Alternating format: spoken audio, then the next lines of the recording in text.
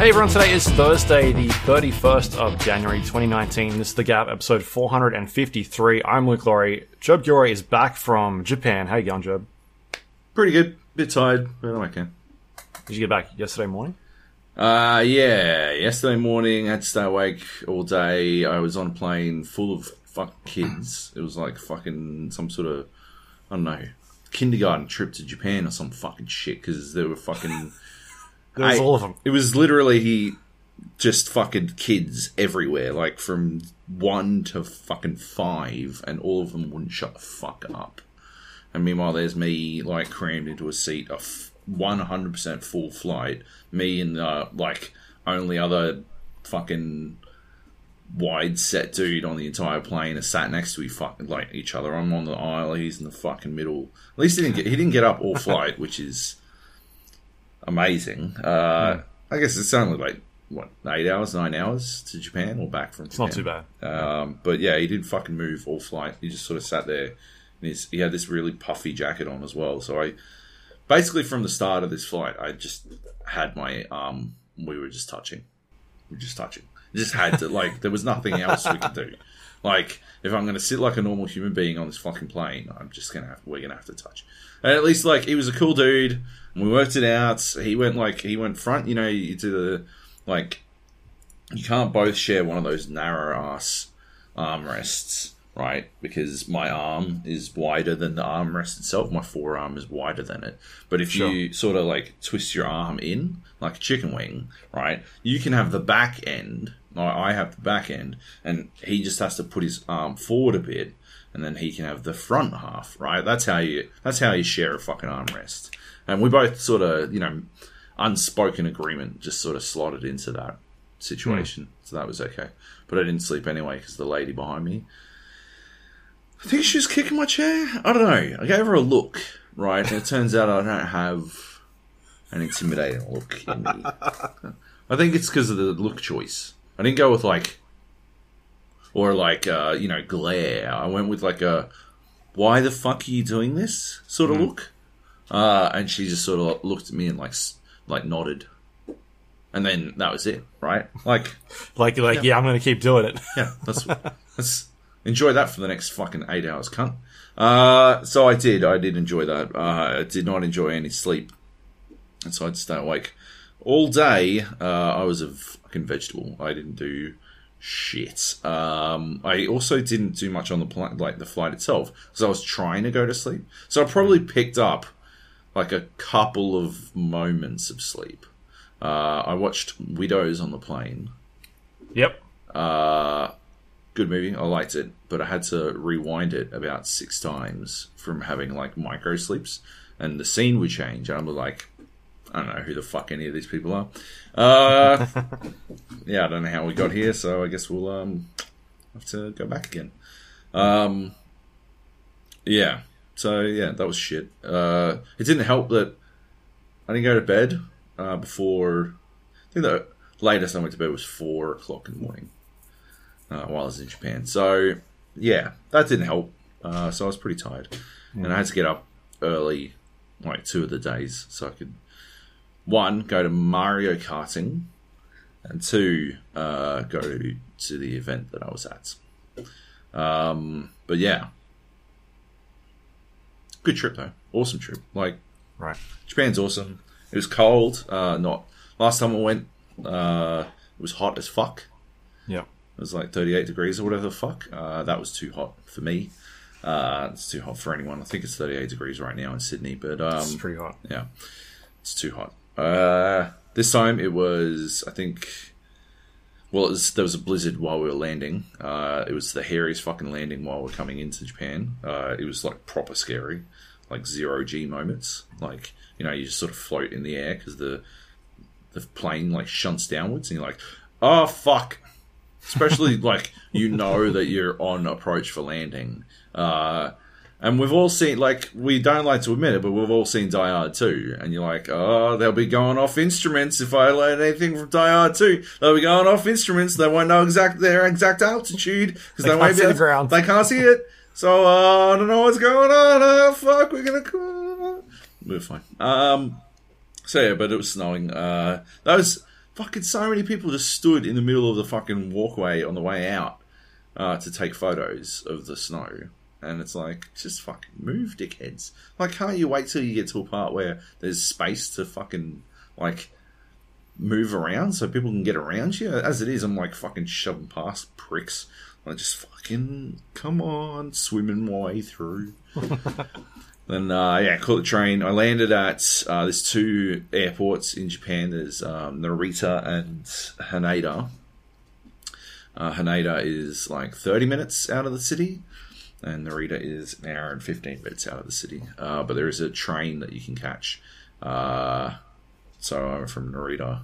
So I landed in Narita, but I left from Haneda. Landing in Narita, I got in at like 5. I didn't get to the hotel until like 8. Just because there was like getting to the train, and then I like accidentally, I took too long and missed the immediate train. The next one wasn't for half an hour, so I had to wait that. And then an hour on the train, and then I got lost in Shinjuku. We were staying in Shinjuku, and I got lost in Shinjuku Station. So that wasn't very helpful. But yeah, got there, checked in, immediately went out to dinner, ate chicken hearts, ate all kinds of stuff with skewers. Wasn't about it. I like chicken hearts enough, but they're too chewy for them to be like something I really want to eat all the time. I don't want a full fucking skewer of 4 of the fucking things. Like 1 or 2, I'm good. What was the other thing? Chicken cartilage? No, thank you. We had the most insane conversation about what the fuck cartilage is. It turns out people don't... Do you know what cartilage is, Luke?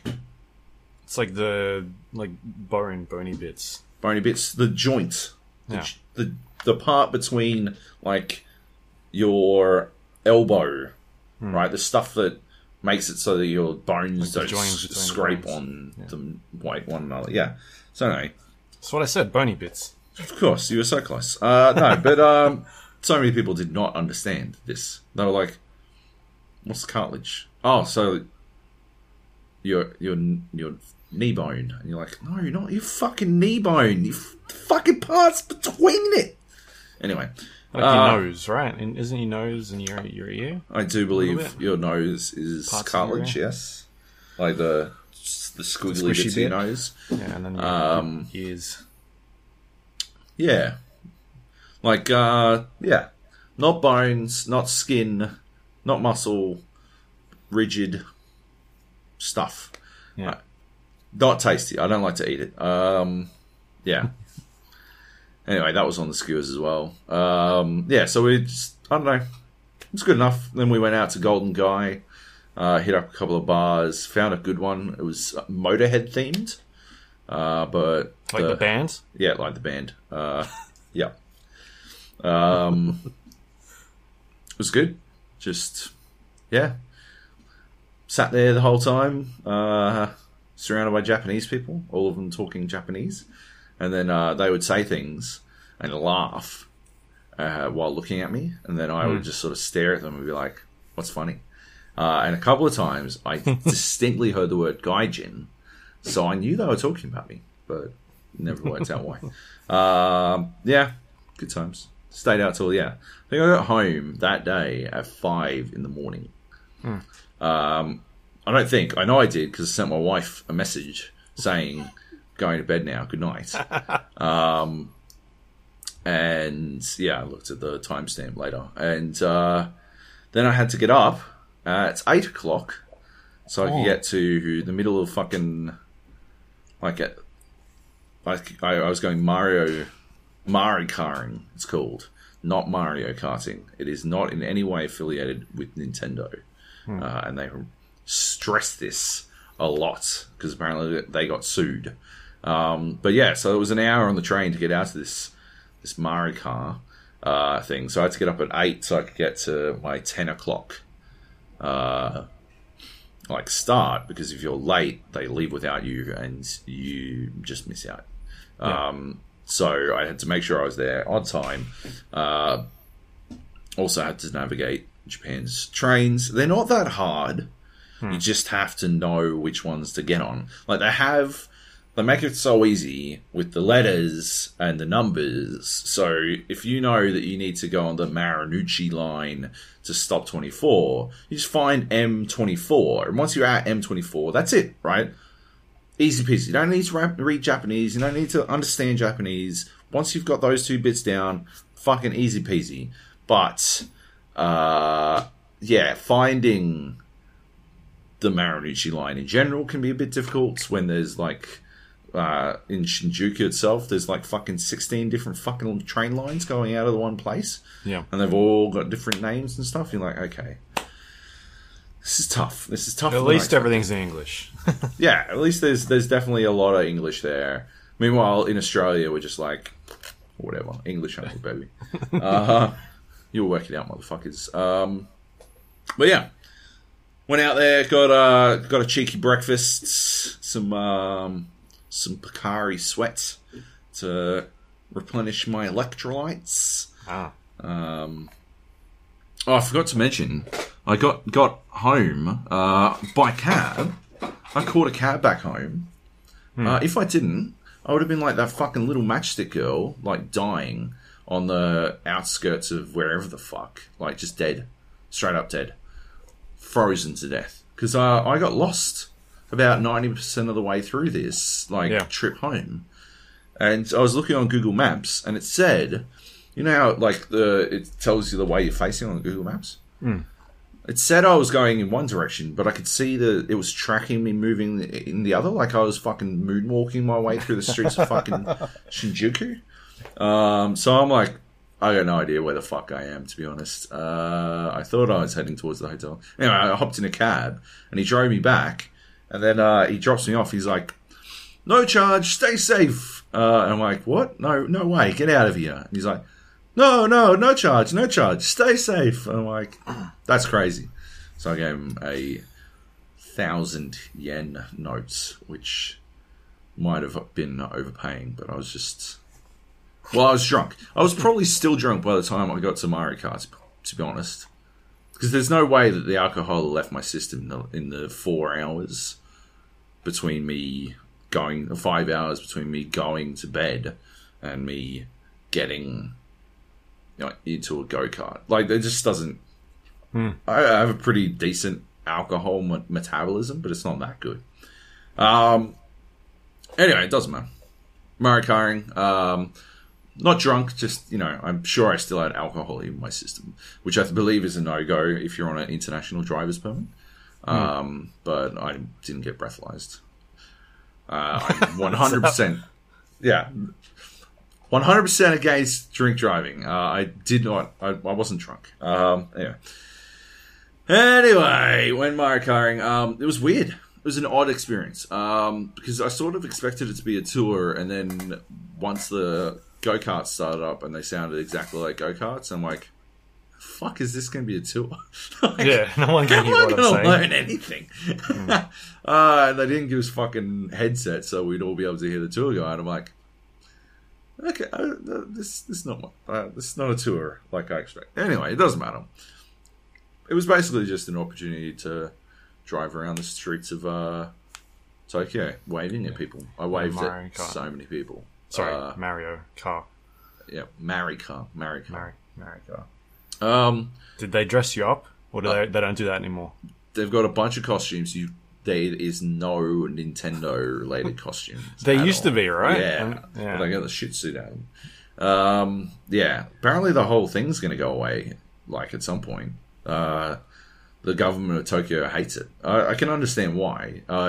You feel like you're an inconvenience, but more than that, you feel invisible. Like, imagine, you know how people can't see fucking bikes? Like, forget not being able to see a fucking bike. Imagine if a bike had the fucking profile of fucking something that comes up to your fucking knees. Like, imagine if it was like a fucking skateboard. People were lying out on a fucking skateboard. That's your basic profile. A bus. I was like the tail end of our group because there was a group of 4, and there was me, and I was sort of stuck on the end of this group. Not that it mattered; they were all cool people. But I was just sort of like the odd one out. So they stuck me at the back, and had so I went the tour leader, and then 2 people, and 2 people, and me. Bus 100% tried to merge into me at one point. Just merged straight through me. It was the hairiest fucking shit. I had to But you went under it, right? You went under the bus. Oh, yeah, totally, yeah. I popped a fucking drift so I could drift through below the wheelbase. It was tight. No, I gunned it, managed to outpace this bus and go onto technically the shoulder of the fucking road so that I would not get fucking killed by a bus in Japan. I was waving at a lot of people and I lost my wedding ring. Right. Because it flung off my hand, which was not ideal. That wasn't good. I would have stopped, except I flung it.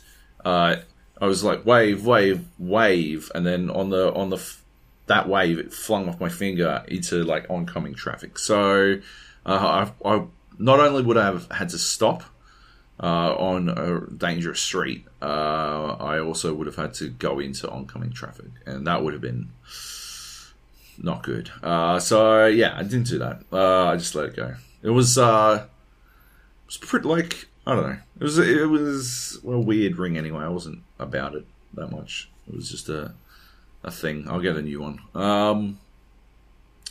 So there was that. Drove around from the fish market, went on the Rainbow Bridge, I believe it's called. Got up to some decent speeds there. Got fast. Because I was at the back. A lot of the time I was sort of restricted as to how fast I was going, based on the person in front of me, because I didn't want to overtake them because I knew that they weren't paying that much attention to what was behind them, and also didn't want to ram into the back of them. So I was tending to go as fast as they were, and they were a bit of a hesitant driver, it seemed. But when I knew, so we went on the Rainbow Bridge twice, and the first time we went down it, I got going pretty quick, 65-ish, but I couldn't go any faster without just annihilating the person in front of me, so I sort of backed off. When we were going over it again, and I knew we were hitting the downhill bit, I backed all the way off from the person in front and the group sort of tore out ahead, and I just sort of slowed getting up the hill. It had a lot of trouble. The go-karts had some pretty hefty trouble getting up hills as it was. They didn't have a lot of fucking grunt in that sense. But as soon as I got to the crest of the hill, I powered it, and I got up fast enough that I had speed wobbles, and I'm like, well, shit, I'm gonna slow down, I think. I backed off again. But I looked at I had a GoPro. GoPro'd it. It wasn't on my head though. It was just sort of tucked into my shirt. So for a lot, I'd say about 30% of my footage is of the inside of my shirt. Because it had slipped down and I would be driving and not fiddling with it. I'd only fiddle with it when we got to a red light, basically. Yeah. As soon as I started the speed wobbles, I dropped it, and I don't know if you can see the speed wobbles. It doesn't look like you can very much, but it was scary enough. I think 75, 80-ish. Probably 75. But yeah, it was good. That was good. It was fun. It was cold as fuck. It was a sunny day, and that meant that it was a blistering 5 degrees Celsius. And doing fucking generally about 50 kilometers an hour in an open air cart meant that it felt like it was about -5 or something. It was just fucking cold. I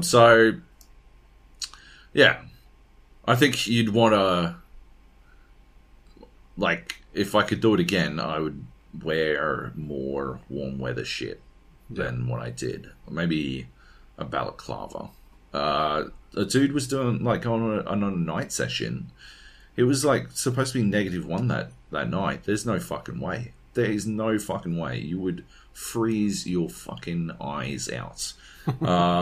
You'd want goggles. Like, you'd legit want goggles to stop. Oh, man. Yeah. Fuck that. So that was that. Went out to dinner. Went to a place called Hibiki, which was named for the whiskey. And I drank a shit ton of whiskey. Ate some weird foods. It was like a set menu, and we had no idea what was on it. One of the ladies with us is allergic to fish, shellfish, and she was like fucking right about to eat a piece of crab sushi, and I've like popped it in my mouth. I'm like, I'm pretty sure that's crab, eh? And she's like, do you reckon? They said there wasn't going to be any shellfish, so it's probably just like tuna or something. I'm like, I don't like. I'm not a fish expert, but that didn't taste like fish. And she asked someone, and it was crab. She would have fucking died. She didn't have an EpiPen on her. Like, yeah, that would have been pretty hairy. Anyway. So that was good. Went out afterwards, got some drinks. And then the next day we had the events. The game that I can't really talk about.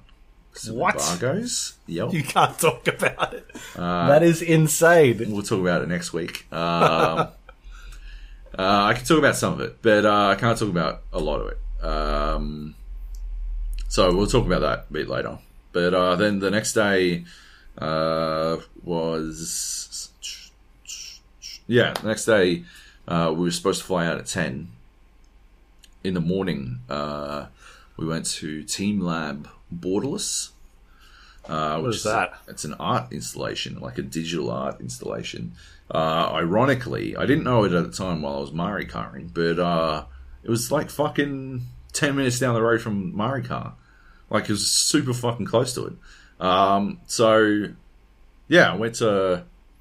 Like, I was just blown away. It was so close to where I'd been already, and I could have just gone, but I didn't. Anyway, absolutely fascinating. Like, probably the top experience I had in Japan. You go into this massive warehouse. There's heaps of people. You sort of walk in. They tell you, there's a bunch of different rooms. Some of them are hidden. You have to go find them, and then they let you in, and you walk down this like pitch black fucking hallway with just a couple of lights that serve to guide you where you're supposed to go. And you wander in, and then you go through these like pitch black curtains, open them up, and like the room is covered in like flowers, right? But they're being projected onto the walls, basically. And there's basically every different room has a different projection. Or not projection necessarily, but different light-based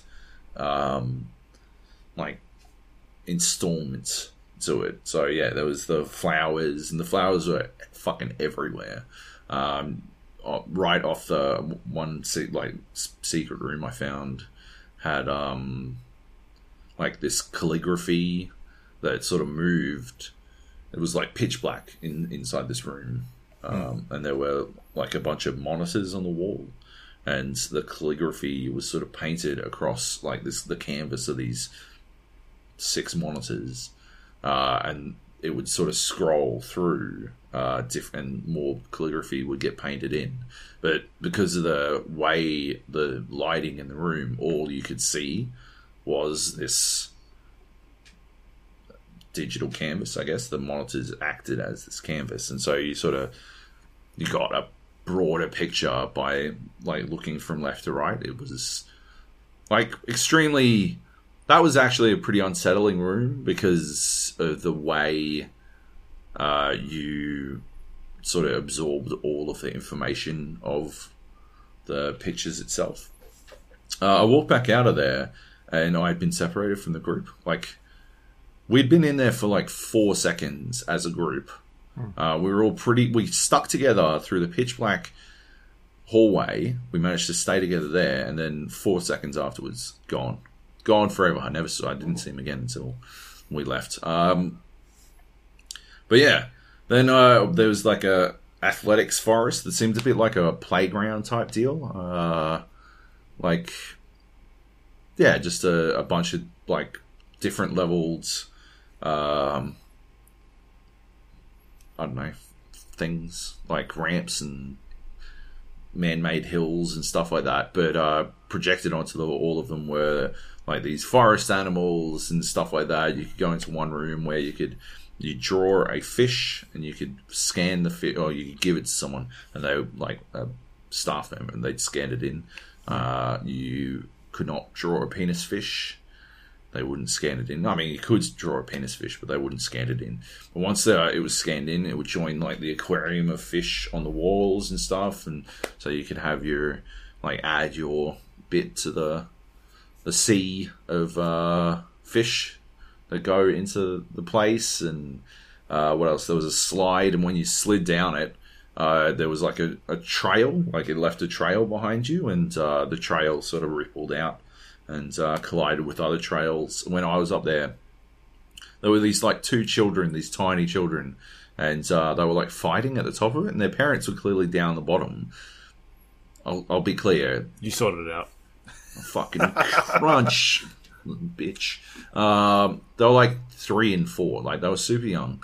The slide was a children's attraction. Like I bet I had to like duck to get my head through the little thing. Yeah. Like through the slide portal, I guess. But 4 people could slide at once.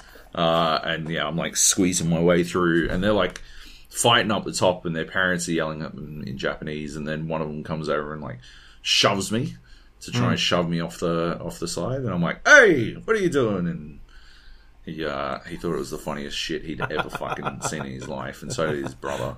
And then they both like fucking ran off the slide. They didn't like sit down. They literally just fucking sprinted off this slide, and then like one fucking face planted all the way down.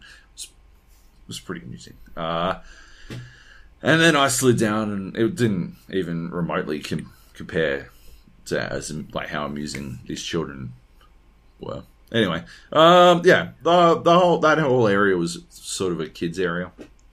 It was fine. It was cool. There was some interesting things. There were these giant balloons, and you could walk through them and like push your way through, and it was sort of weird because they collapse back in on you real quick, and so if you were following someone through, they would collapse in on you and sort of hit you a bit. They were all lit up. I didn't really get much out of that. I don't know. It was pretty.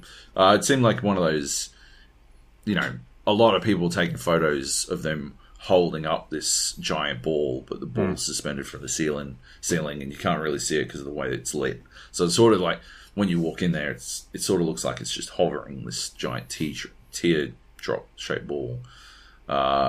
It sort of looks like it's hovering, so I guess I get the fucking lifting up thing, but I don't really go for it. And then I walked out of there, got completely lost trying to find a bathroom.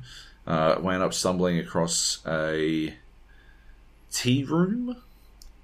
This tea room is fucking amazing. You bought a tea for 500 yen, which is an expensive fucking tea, I'll tell you what. And they serve it to you in a bowl. And basically wherever the bowl is, these flowers, like a projection of these flowers, sort of grows out of the space until they take over the entire bowl, and then they grow on top, and they sort of like the flowers build and build as like the bowl sits there. But as soon as you move the bowl away, the flowers explode and the petals go everywhere, and they fly up the wall and across the table and fucking all over the place. The neat thing was wherever you moved the table to, new flowers would spring. So you could have it here and then move it to the right, and the flowers would explode here and then shift over, and the plant would already be growing over there. So it basically made you, like, every time you took a drink, you were sort of destroying the flowers that you'd built in that time. It was pretty fucking zen. So I like that a lot. Then I went back downstairs, continued to try and find some shit. There was a giant line for some lanterns, and I didn't go in. It was too big a line. So I skipped that. Found a place like this area where there was these lily pads, and if you stood in one place in these lily pads, it seemed like I'm not like going to be 100% on point on everything that happened. This is just my interpretation of a lot of this because it's art, yo. But it seemed like if you stood in one place among these lily pads, the projected elements of the area would sort of treat you like something that they could fly onto or like interact with. And as soon as you moved, everything would sort of flitter away from you. And so you would stand there watching things for a while, and you'd notice, like over time, that things got a lot closer to you, and then suddenly, when you took a step, everything fucking spacked out and left. That was pretty cool. That was all projected as well, like from the roof. There was this knob end using the flash on his on his camera to take photos, and like, dude, it's a projection. All you're gonna have is a fucking bunch of like bright white lily pad photos. You fucking moron! Like the light, your light is overtaking any light that they've got. You fucking tool.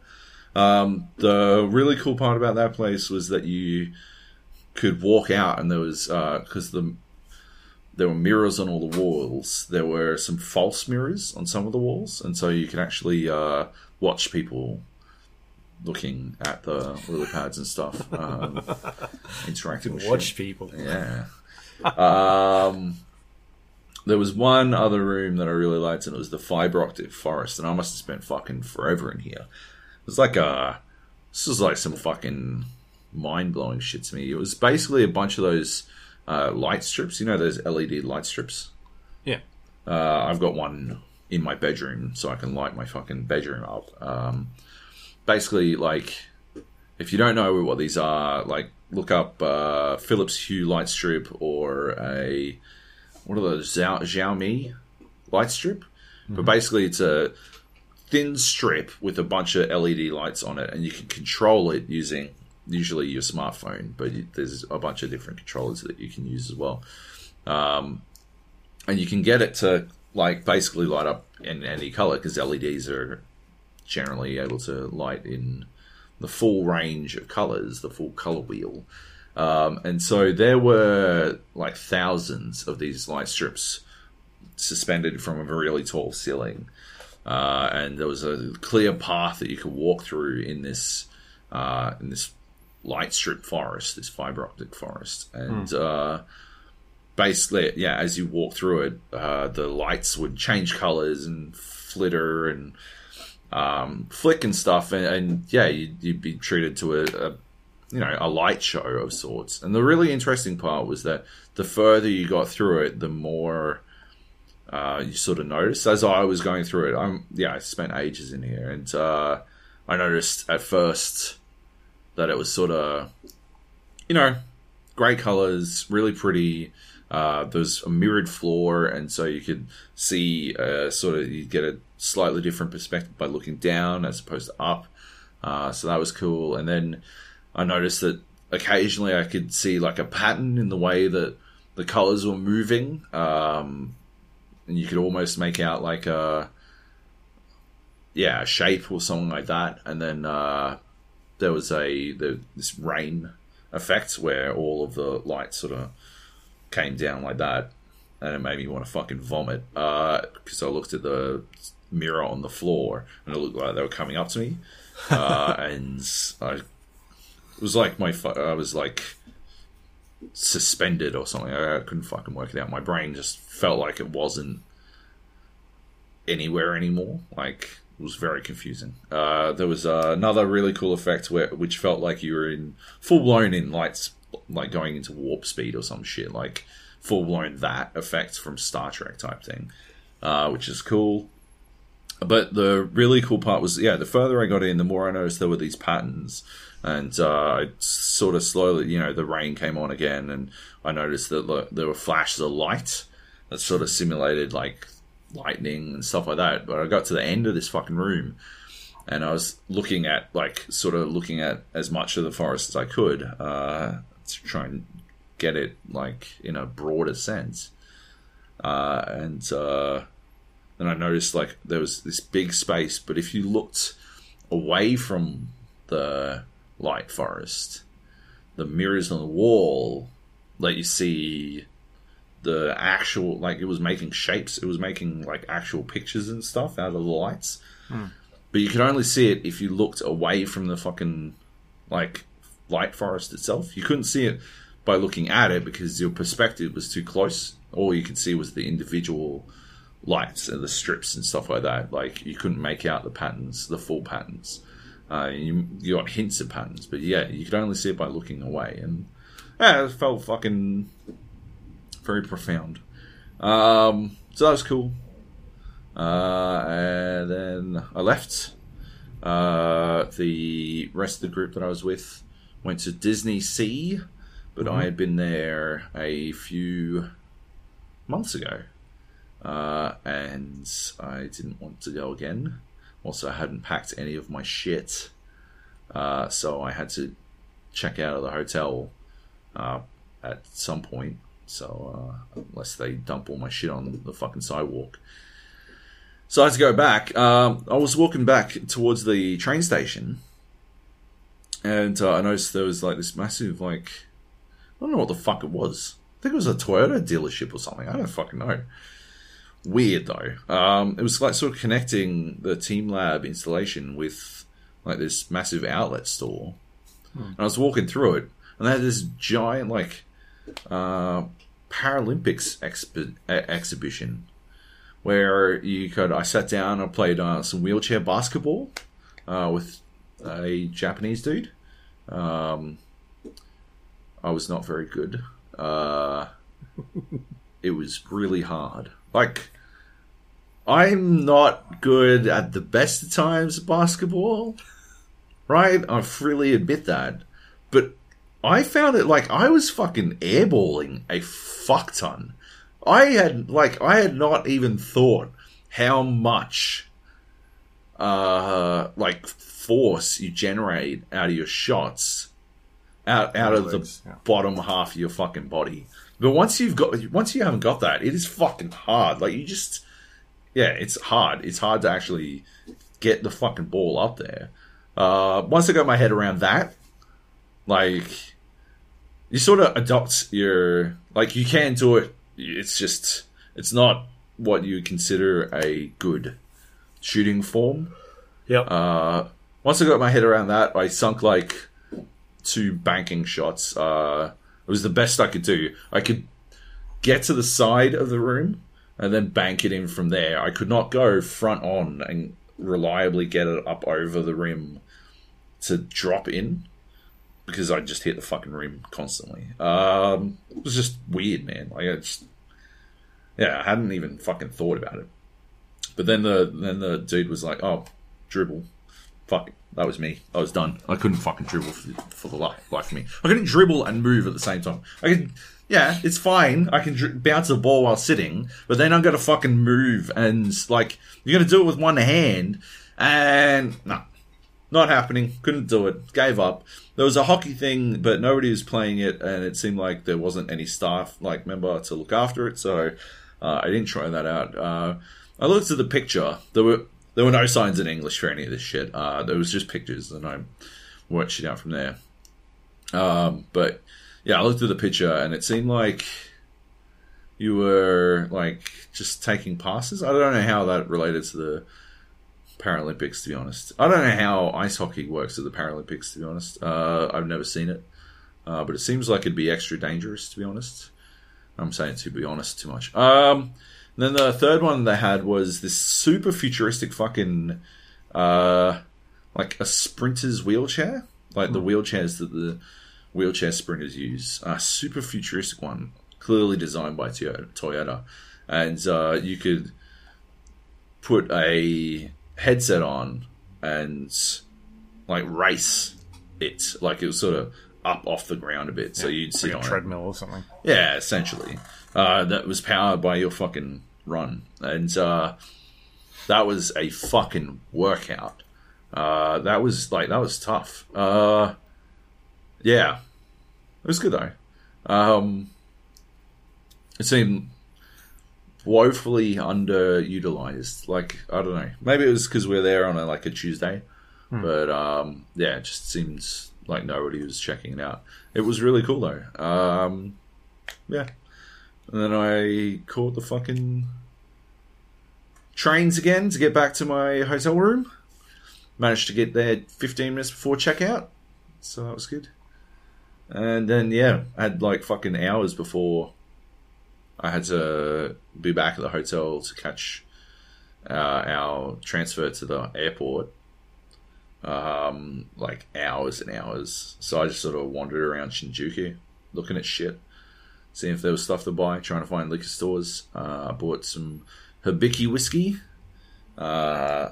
which is a blended Japanese whiskey. And I bought some Nikka single malt.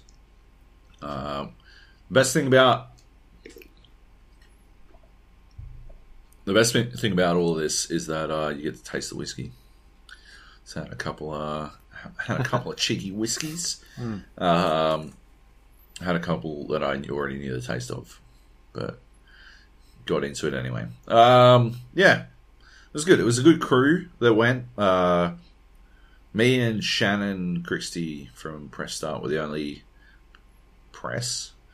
Everyone else was an influencer, I believe. They're all cool dudes. Like, yeah. Had some really good chats about a whole bunch of stuff.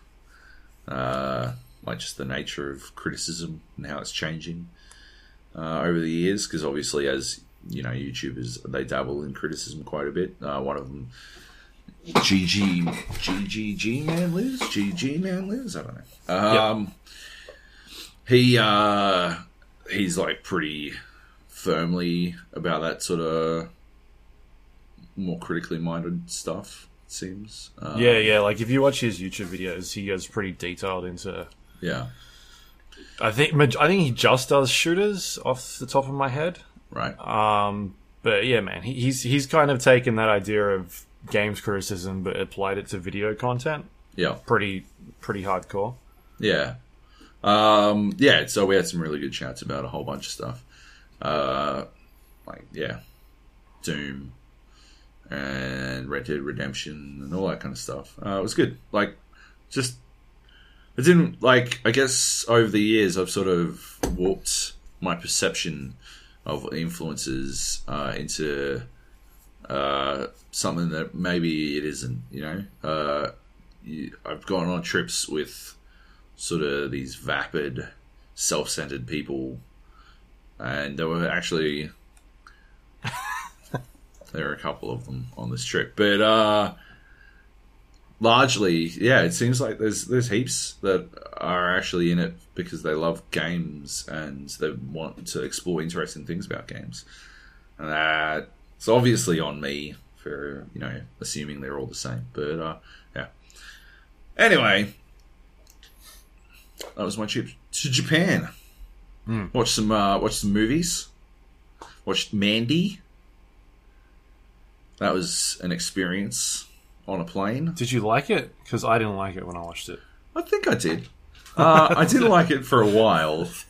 I was like, "What the fuck is this shit? What is happening? What is going on That here?" was probably my problem. Yeah, that would have been a death knell for me. I woke up and being like, "What the fuck?" Yeah. Well, you know, I didn't fall asleep and I was still like, what the fuck? But, yeah, I liked it, after a point. I think it was just trying to get you to understand the relationship for a while so that you would understand the loss that Nick Cage's character, whatever the fuck his name is, endures, that sends him over the edge. It's dumb. It's so dumb. It's such a dumb movie. But generally entertaining. I thought, Sure. yeah, definitely boring at the start. I thought boring, like proper boring at the start. Yeah. Too weird at the start, but yeah, after a while, you sort of get why it was doing it. Or I did. Anyway, so yeah, watched that. Watched Widows. Great movie. Fucking great movie. I'll probably watch it again sometime soon. I really liked it. That's the one where these chicks, these women, have to pull a heist type thing because their husbands die and they're left holding the bill for what was stolen, essentially. And yeah, it's a really good, like a really good story about a whole bunch of different characters, and there's so many fantastic actors in it. Viola Davis, Liam Neeson, Colin Farrell's fucking great in it. Robert Duvall plays really good, like angry old cunt. Like he's good at that. Yeah, just fantastic Punisher. movie. Yeah, he's in it for a little bit. John Bernthal? Bernthal. Yeah. He's in it for a second. Paperboy's in it. Have you watched it? Yeah, I watched it the other night, yeah. Yeah, it's good, eh? You didn't like it? I might have fell asleep for a little bit. Oh my god. Is this your new thing? Falling asleep in films? When I lie down on the couch, that's it, man. I just fucking conk out sometimes and I wake up like, what's going on? Yeah. Oh no, I just didn't keep me that engaged. Like I feel like it was a slow movie. Like not a lot happens. It's a lot of story. It's not like an Ocean's film where there's this giant heist and they're planning through the whole thing, or Logan's Lucky, Logan Lucky, yeah. Logan Lucky, where it's like there's just stuff happening all the time and you're seeing all the bits and pieces put together. This is not as like on a grand scale as that. Yeah. So I'm just like, oh yeah, okay, cool. Like I don't think it was a bad movie. I was just like, oh. I liked the other films better. I didn't like Ocean's 8. Was that the one? The recent one? I like that. Sandra Bullock. I thought it was fine. I didn't like it. Are you a secret sexist? Is that That's what it is. Yeah. No. There is a fucking pattern forming, Luke. There is. No, I thought it was fine. Like, but I think that the Ocean's film have like a style about them. They've got a look. I don't think Widows was a heist film. I think it was a crime thriller. It was a heist film. It wasn't a heist film. It wasn't really about the heist. It was about the relationships of the people related to the crime. Like that was maybe my problem, is that I went into it thinking, and everyone was like, "It's like a fucking Ocean's film," and I watched it. I'm like, no, it's not. Yeah, that I get how. Yeah, it would be a disappointment compared to that. Yeah, but like it was still shot really well, and it was gory and bloody, and all these good actors. I was just like, oh man, I guess people hyped it up too much for me. That was probably the problem. And I watched The Sisters Brothers. Have you seen this? Cowboy movie. It's got John C. Reilly and Joaquin Phoenix and your boy Mysterio, Jake Gyllenhaal. Ah, yeah. Old man, Spidey Man. It's awesome. I really liked it. Yeah, cowboy movie. The Sisters Brothers, these two, basically guns for hire, assassins. Like they're really good at what they do, and what they do is kill people. And yeah, like it just tells the story of them going on a job. Jake Gyllenhaal. So that's the Sisters Brothers, John C. Reilly and Joaquin Phoenix. Yeah. Yeah, River's the dead one. Yeah, they're the brothers, and yeah, Jake Gyllenhaal plays this detective, sort of like a scout who goes out and scouts for them or finds their target for them, and sends word. The target in particular is played by what's he been in? I think he was in The Night Of, but if he wasn't, I am a horrible racist. I'm pretty sure he was. Yeah. But yeah, it's good. It's like, it's really entertaining. It's like, got like some funny bits to it and good action. It's just a good cowboy movie. Yeah, that's what I watched. Right. But on the plane, I played Slay the Spire on my Surface, and apart from the fact that it doesn't do so well with touchscreen controls, it's not amazing with touchscreen controls. Outside of that, it is my new go-to playing game. Right. Holy fuck. What is it? I don't know anything about it. Slay the Spire is a card game, a deck building card game. So you start at the bottom of this tower and you fight your way up through the tower, and as you go you get more cards and you're trying to build the best possible deck so you can, I guess, kill the tower. I never managed it in my time playing it, but holy fuck. I can't believe I've been pissing my time away playing fucking dungeon runs in Hearthstone this whole time and being like, oh, the rebel run's not good enough. What is going on here? I wish this was better. When fucking Slay the Spire has been here the whole time, just being fucking exactly what I always wanted out of this sort of thing. It's awesome. There's 3 characters you can pick from, and each one has sort of a different play style. But yeah, it is exactly that sort of, it's a roguelike. So when you die, you're dead, you start over, but you get stuff that you can take through to the next run. There's just the right amount of RNG. Maybe in some circumstances too much RNG, but generally it's good. You just, I don't know, man. I am obsessed with it. It reckons I played 4 hours. I played 4 hours of it yesterday while I was fucking vegging out.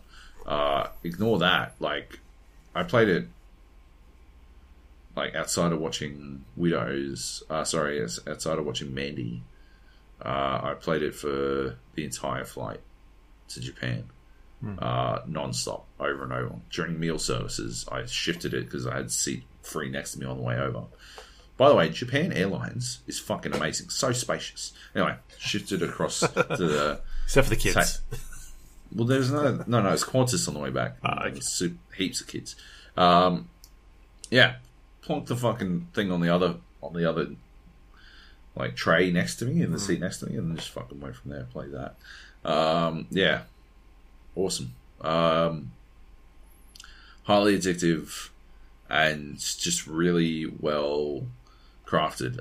It does that thing I always like in roguelikes where you feel like you're leveling up because your knowledge is increasing. It does that so well. And the more you learn about it, the better you can do. I technically had to start over when I came back because Steam wouldn't fucking sync my fucking save from my Surface. So I had to start over. But didn't matter. I didn't care. I was about it. I went straight in, started playing again. I'm a huge fan. You gotta there's a lot to it. So the character you play informs a lot of your play styles. Like you need to think about what cards you're going to pick based on that. Like if you pick there's like a warrior, a ranger, and a mage type setup. They're not called that, and they don't look like that, but that's basically it. If you play the ranger, you want to focus on being able to block damage, because you can apply a shit ton of poison damage that will take out your enemies over time. But if you don't live through the period of time you need to actually get that damage to stick, then you're done. And so you got to think about blocking with that one. The mage character has these orbs that they get around them, and you can deal a shit ton of damage, and you can get a lot of actual passive protection out of it. But if you don't wind up using those orbs at the right time, they can passively give you like deal damage, or they actively give you damage if you like use them, if you use the orbs. And it's very very easy to find yourself in a place where you just don't want to use the orbs because you want to keep the passive damage up, but it's just it's inefficient for you to do it that way, and you need to learn that sort of play style, and you need to pick cards that allow you to activate those orbs more often, or replace the orbs if you need to, or you can get like fucking tons of orbs around you, and you just need the right cards to do it. You got to make the right choices to get there. It's just one of those games where there aren't, like, you're just trying to create the best path to victory, right? The most efficient path to victory, and it's so easy for you to fuck it up in a heartbeat. But you always know, like, when you fucked it up, you always know how you fucked it up. And that's really important because it allows you to learn and not make the same mistake, or theoretically not make the same mistake next time, which is good. If you like card games, if you like deck building, 100% spectacular game. Fantastic. Love it to bits. And I think it only just came out of early access, which is why I got it. And it's, fucking awesome on a plane. I think it might be coming to Switch. It'd probably be great on Switch for now if you've got a Surface. Once you get over the slightly annoying touch controls, primo. Cool. Yep. All right. So that's pretty much all you've been... Oh, no, we can talk about... We'll talk about Rage last, I think. Sure. Why don't we talk about Anthem? Let's talk about Anthem. So, Anthem, the VIP demo launched during the week.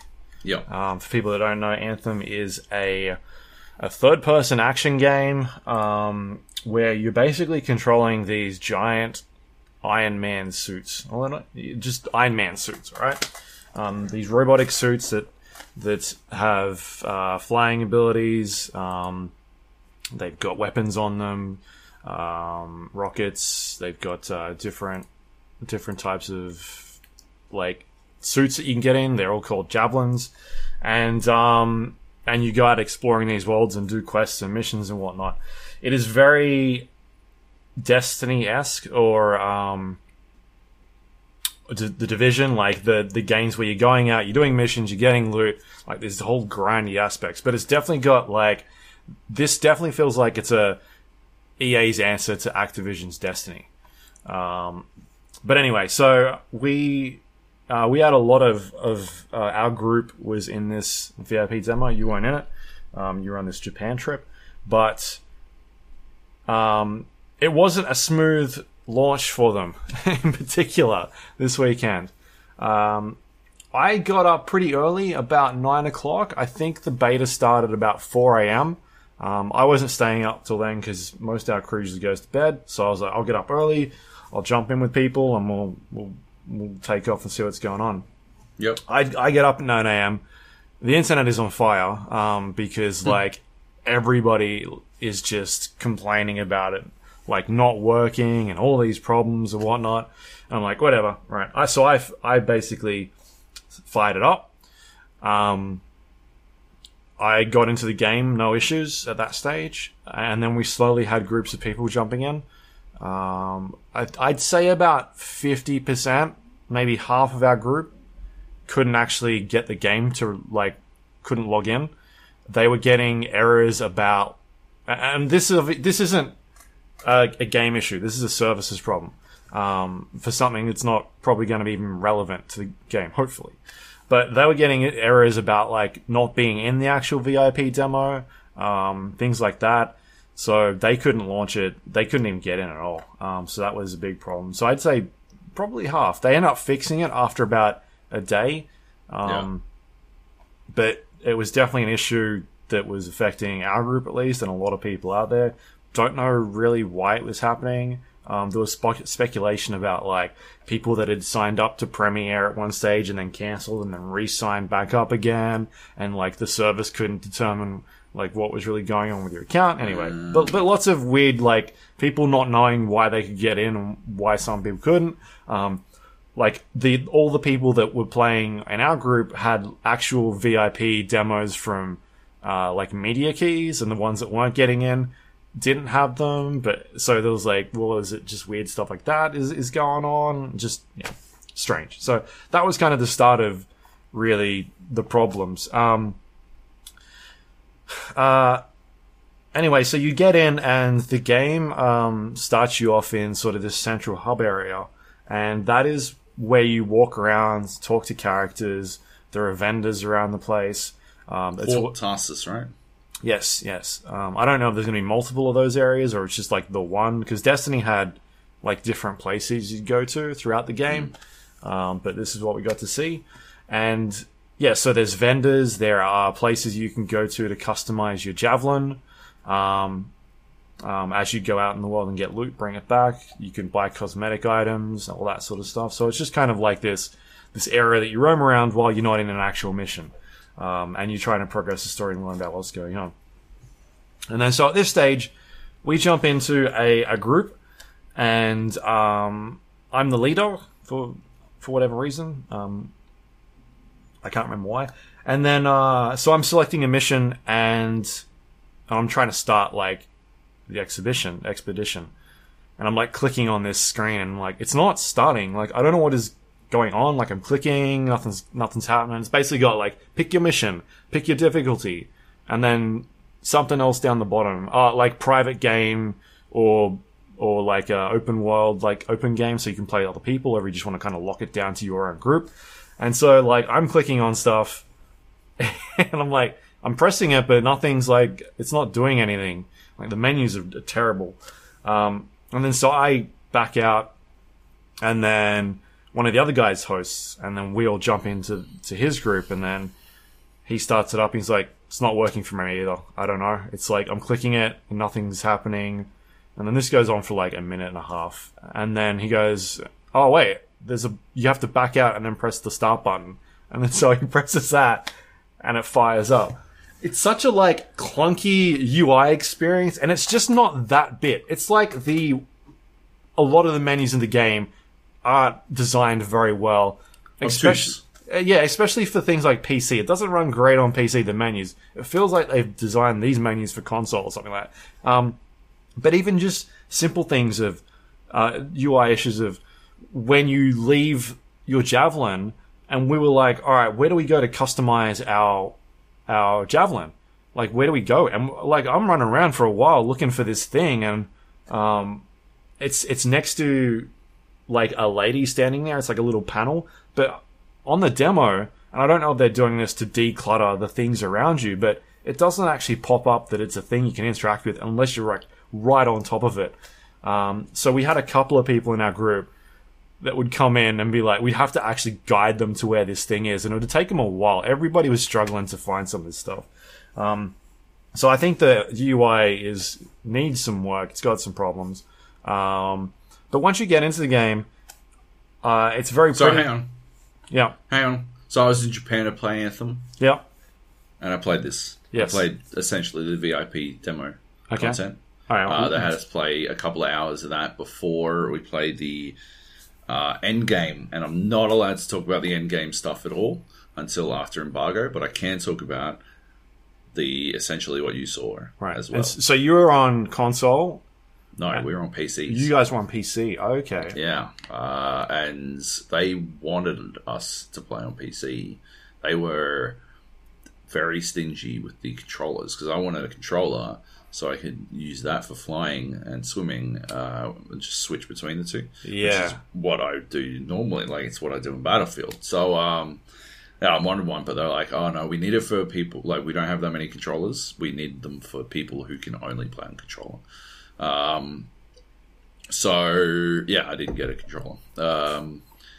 But that system was like the Forge in particular, the customizing your javelin thing, that existed in the build I played. Mm-hmm. Like, you couldn't see it unless you were right on top of it.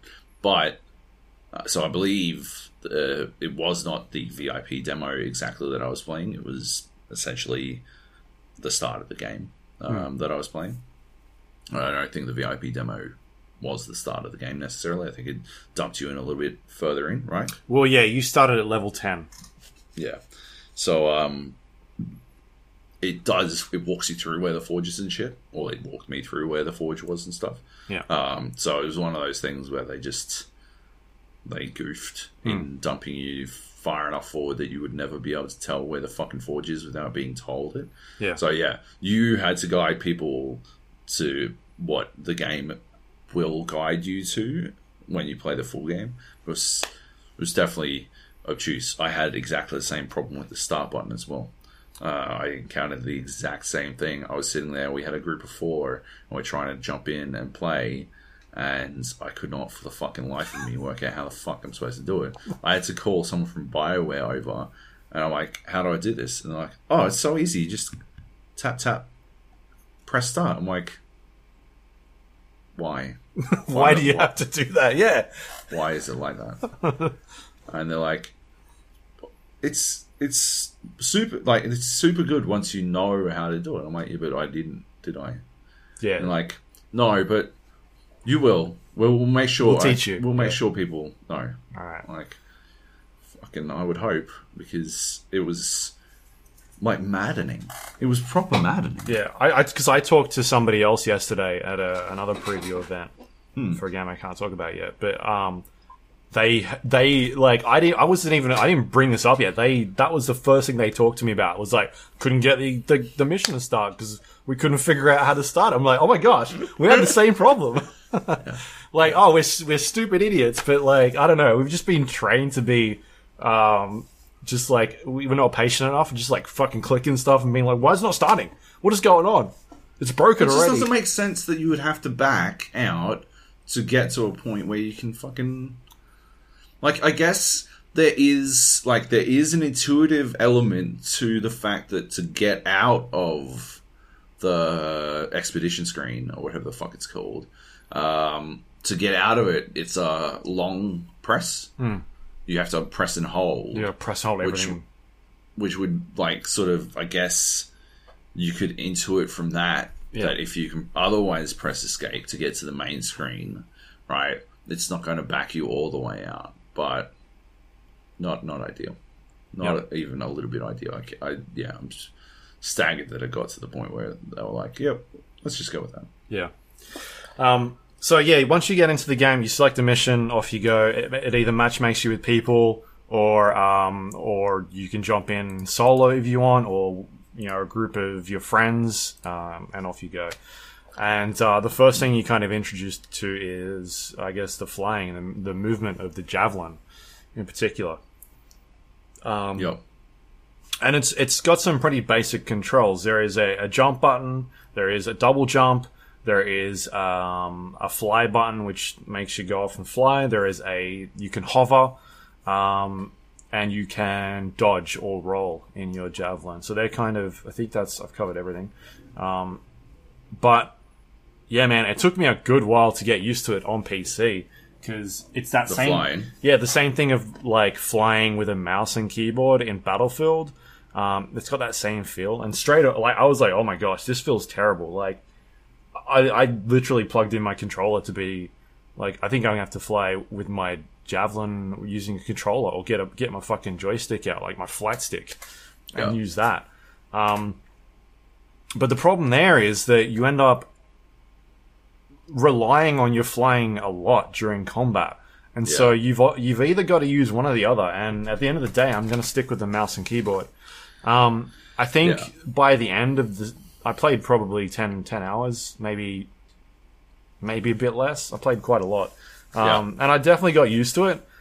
But there's just something about it that just doesn't feel 100% right with it on mouse and keyboard, and I think that is even more so when you start to experience the swimming as well. Like, the swimming is not working at all in that game. So the swimming is, for me, let me just think. There's swimming in the VIP demo. Yeah, the swimming was for me like the flying, except now like you have to do it in a fucking tube, and you can't see anything. Yeah. And it moves even wonkier. Like they turned up the wonkiness of the controls. So I got a question. So in the build we played, we had a bunch of settings for like flight and swimming controls. Yes. Like not just flight sensitivity, but like sensitivity, dead zone, and responsiveness. Mm-hmm. Did you adjust any of that I didn't touch. The only thing I touched was my flying sensitivity. If you lower flying sensitivity all the way down and you lower, I think it was responsiveness to about half of what it was, it becomes extremely manageable. And the other Swimming, thing that I was... right? Well, you can do it for swimming as well. I don't think you can make swimming... I couldn't make swimming feel good. Because the other thing I was doing while I was flying was I'd tap C to hover. Yeah. And you can use that pretty liberally to reorient yourself pretty quickly, so that you can do some pretty, like, I was doing some pretty tricky maneuver type shit. Yeah. Using hover as a quick pivot, but it didn't, like, it was like there were swimming parts. I didn't experience any combat in the swimming parts. I only experienced traversal. Yeah. And so, that trick didn't really help in the swimming parts. Yeah. So yeah, the mission. I guess the mission structures are very Destiny-esque as well. Like you pick a mission, and then that's the mission you're on. You get into the world, you go into it, and then once you finish that mission, you go back to your base. There is like a free roam, like running around the world and fighting all these creatures and monsters that are around the place. You can do that, same as Destiny. But as far as I'm aware, they're going to do like the events. Like they'll have events throughout the world that'll happen. I didn't experience any of those because I didn't really do much free play. I just kind of I tried to, and it just seemed like it was pretty empty. I didn't really know what I was supposed to be doing in that area because nothing was really triggering. So whatever. But yeah, you basically pick a mission, and I think in this demo in particular, I think there was 3 missions and then a stronghold. The first mission was basically you going out and completing a bunch of tasks and coming back. There was no real boss fight involved. It was usually just like wave-based enemy encounters, and going from point A and point B and back. And I guess the biggest thing that was going on here was the loading that was happening as you're kind of going through one area to another. That was something I was not expecting. And I guess that it was a thing that was like tenfold for us because the loading wasn't quick in some circumstances. Like sometimes some of our guys, it was taking them a while to load into the actual like next part of the map or whatever it was, and we'd be like, did you crash or like what's going on? And they'd be like, no, it's just still loading, it's still going. So that is kind of a bit disjointing that's really in there. Like you're going from one point to another, and 30 seconds later you're loading into another loading screen. That's interesting. The only loading I experienced was when I died. So I played a lot of free roam. The first map that first mission you pick has loading screens, and I think it's the second one as well. We did like the opening of the game, and then went straight into free roam from there. We didn't play the missions because we didn't want to spoil ourselves. Right. So yeah, we just did free roam, and there didn't seem to be any loading except when you died, and it would reset you back to the checkpoint type area. Yeah, that was the only time it loaded. So yeah, that's pretty interesting. Even on bigger missions that I did, there was no loading. Yeah. So this particular mission was like you get into this giant area, and there are a bunch of like panels on the wall, and it's like a puzzle room, at this particular part of the mission, and you have to try and figure out like the combination, like switches. And there's like an image, and one of them's purple, and one of them's yellow, and the other one's green, or it could be red or something. Like there's different combinations. You have to look around the room and kind of figure out like what the puzzle is, how to solve it. And that particular room is where you get into, and that's where that loading screen happens. And that's going in and out. And then also later on in one of the other missions, you go back to that area, and it's like completely changed. It's been like overrun by these like giant scorpion looking insects. So I know in particular that's where we were having problems. Right. On top of that, they had this loading bug where if you get to about 95% of the way through loading, and it'd just sit there and it just wouldn't load anymore. Right. You like the game hadn't crashed, you'd alt tab and it's still running, but just nothing had happened. And this was like a widespread issue. It was happening a lot. Happened to me about 5 times, I think, during that weekend. And then that also was happening like just midway through a mission. You'd be playing it, it'd just pop up like you'd been disconnected, or like the server had crashed, or something was going on, and that'd just pop up all of a sudden. You'd have a loading screen, and you're like, that's weird, why is there a loading screen here? And then to get to 95%, you're like, oh, okay, something's happened, it's crashed. And if you were too slow to notice that it was actually a problem, you'd basically lose all your entire progress. And the only way you can get around that is if nobody else in the server that you were in, your group had crashed. That way you could rejoin the game midway through. Or for whatever reason, maybe the session had still been running. But you'd have to be really quick to get on that, from what I was reading. Because whenever I tried to do it, never worked. It would always just chuck me back into either the start of the game again, or at one time it said if I wanted to rejoin, and I pressed it and it failed. So that was a big issue as well. So this loading screen was, fingers crossed it loads this time. Yeah, that's rough. Yeah, and then also on top of that, the whole if you died and you were waiting for a checkpoint, you had to fingers crossed that your game would load, and if it did, then yay, it's all good. But otherwise, you had to restart the game entirely and hope you could get back in before everybody else finished the mission. Because,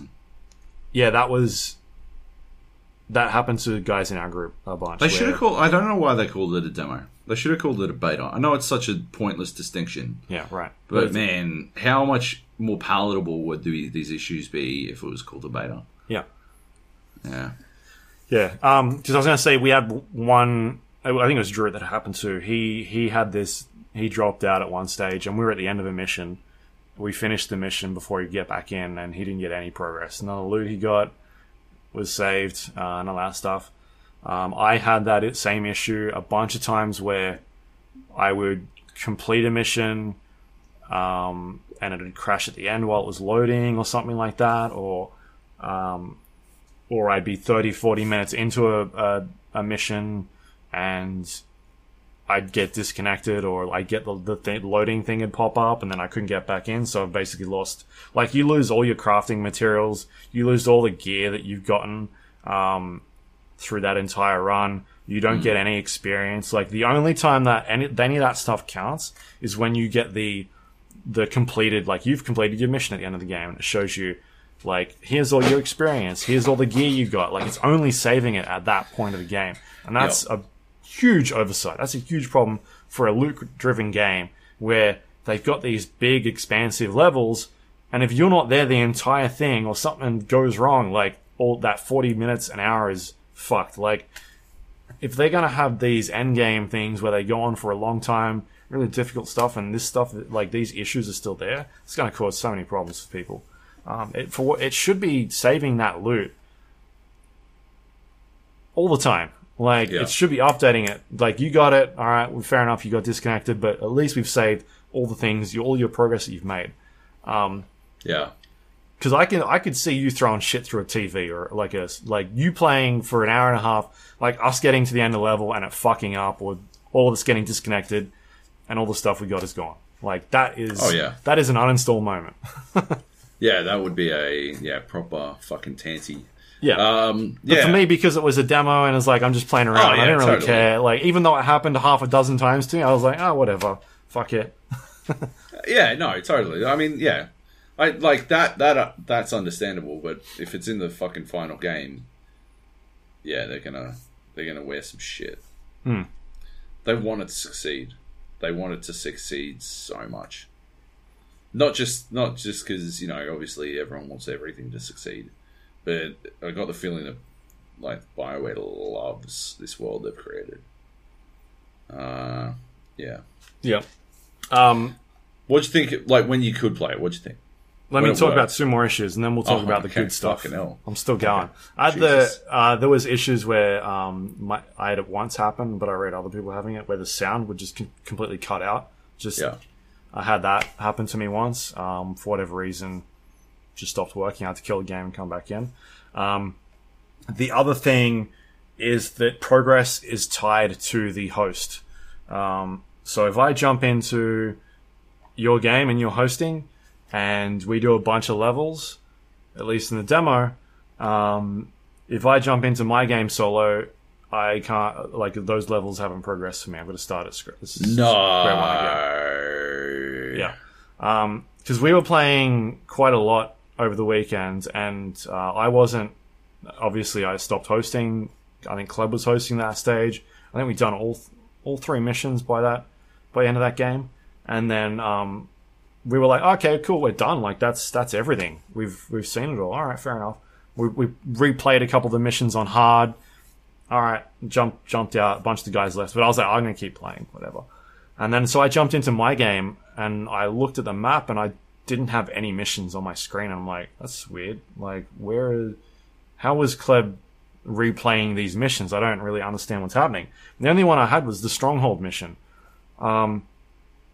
And then so I was like, oh, okay. But at that stage, I didn't realize that it was like, that was the mission. Like, I was like, where are all the others? I was just like, okay, so I'll play that one. So I played the Stronghold mission. I'm like, we didn't play this one. So I messaged you guys like, we missed the mission. We should jump back in later and play it. And then so I escaped out so I could play with the guys later.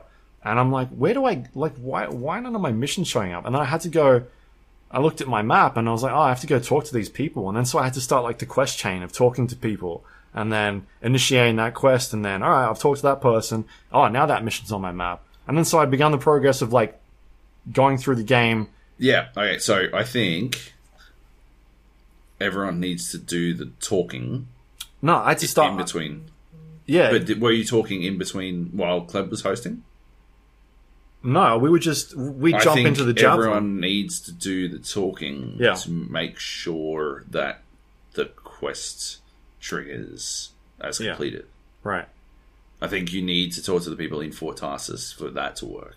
Right, but that was the problem. It's not Far Cry like 5 style, where it just never happened. No, but I had to go back and start again. Like, I talked to the guy, got the mission, did the mission, then had to like start that whole chain again. At no point. Yeah, no, but what I'm saying is, when Kleb was going around and talking to people, you should have been going around and talking. Right, to people. but the game didn't give us any indication to do that. But there's, once again, like it's one of those things that seems like it was explained prior to the point you were dumped into in the demo. Yeah, I mean, hopefully it is there.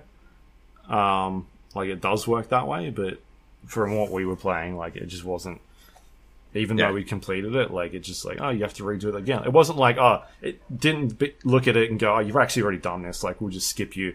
You don't have to actually do this part. You can just talk to the people anyway. It was just like, nah, you need to go through this entire quest, and then it'll kick off the next part. You need to speak to someone. And yeah, definitely seems like you absolutely have to do the talking prior to starting the mission.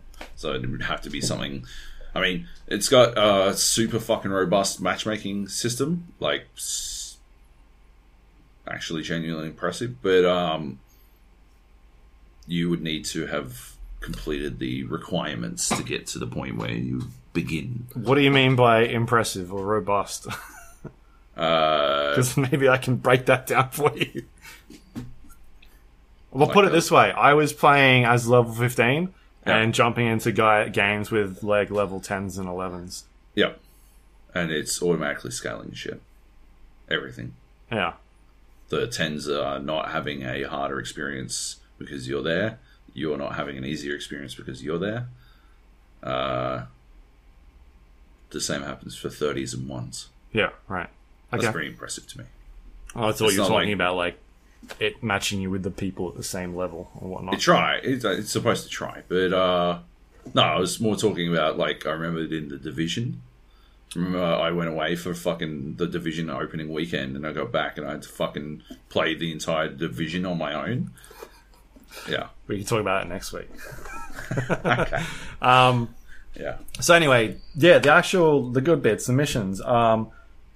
Yeah, like I think the gameplay is really fun. And like the getting the loot. Because there's a ton of it. Like it's a loot. We could release this podcast at 2 a.m. and I could talk about all the 2 a.m. on Saturday, and I could talk about all the other stuff, or we can just hold off and talk about endgame stuff next week. Let's hold off. I mean, all right. Yeah, who knows what the fuck we're going to talk about next week? Yeah, right. We'll have some stuff. Yeah, so I enjoyed the bits they've got in there. I think once you get the hang of the combat, it feels really good.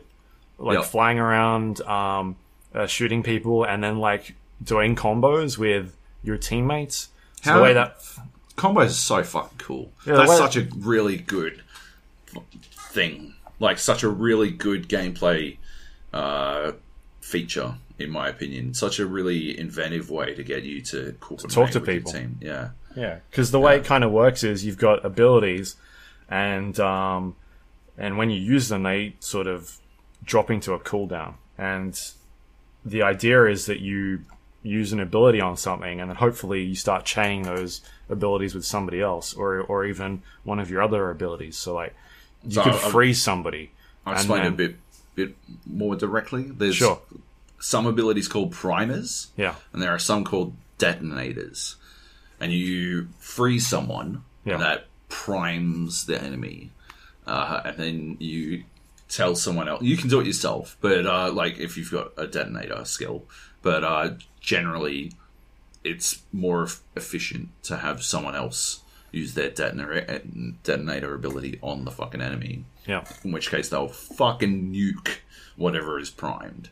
That's the way that those things work. And a lot of the abilities have like specific buffs related to being detonated. So you'll wind up having like 5% cooldown reduction when primers are detonated or something like that. So you just run around priming as much as you fucking can, and then someone comes in and detonates them, and suddenly you can start like doing it again. And so using it that way, you're able to fucking never stop. Like you can get a fucking fantastic flow going as long as you're comboing with the other player. You can do it. Yeah, you can absolutely do it yourself. When I was playing the starting stuff, I had like primer and detonator, like primer on one hand, detonator on the other, and my teammates were all fucking useless. So I was like just nuking the fuck out of everything. But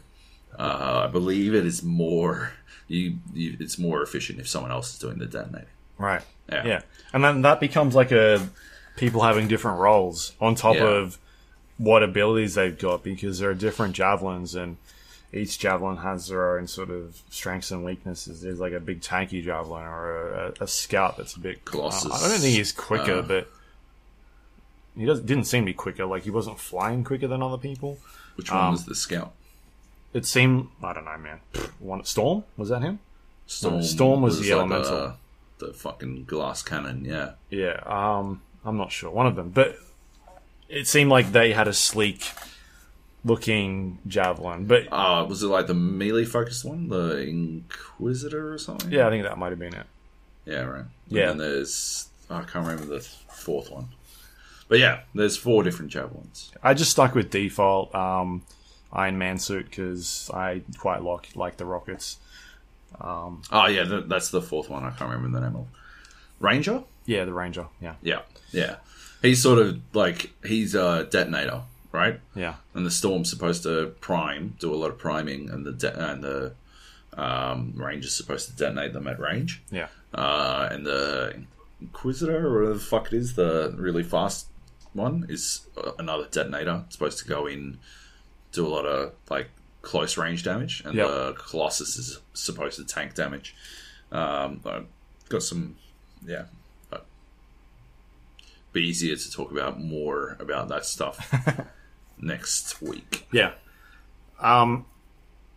So yeah, I think the combat, like the way it flows, is pretty good. I don't feel like it's the stuff that I saw was pretty basic, like your standard go stand here and we're going to spawn waves of enemies at you.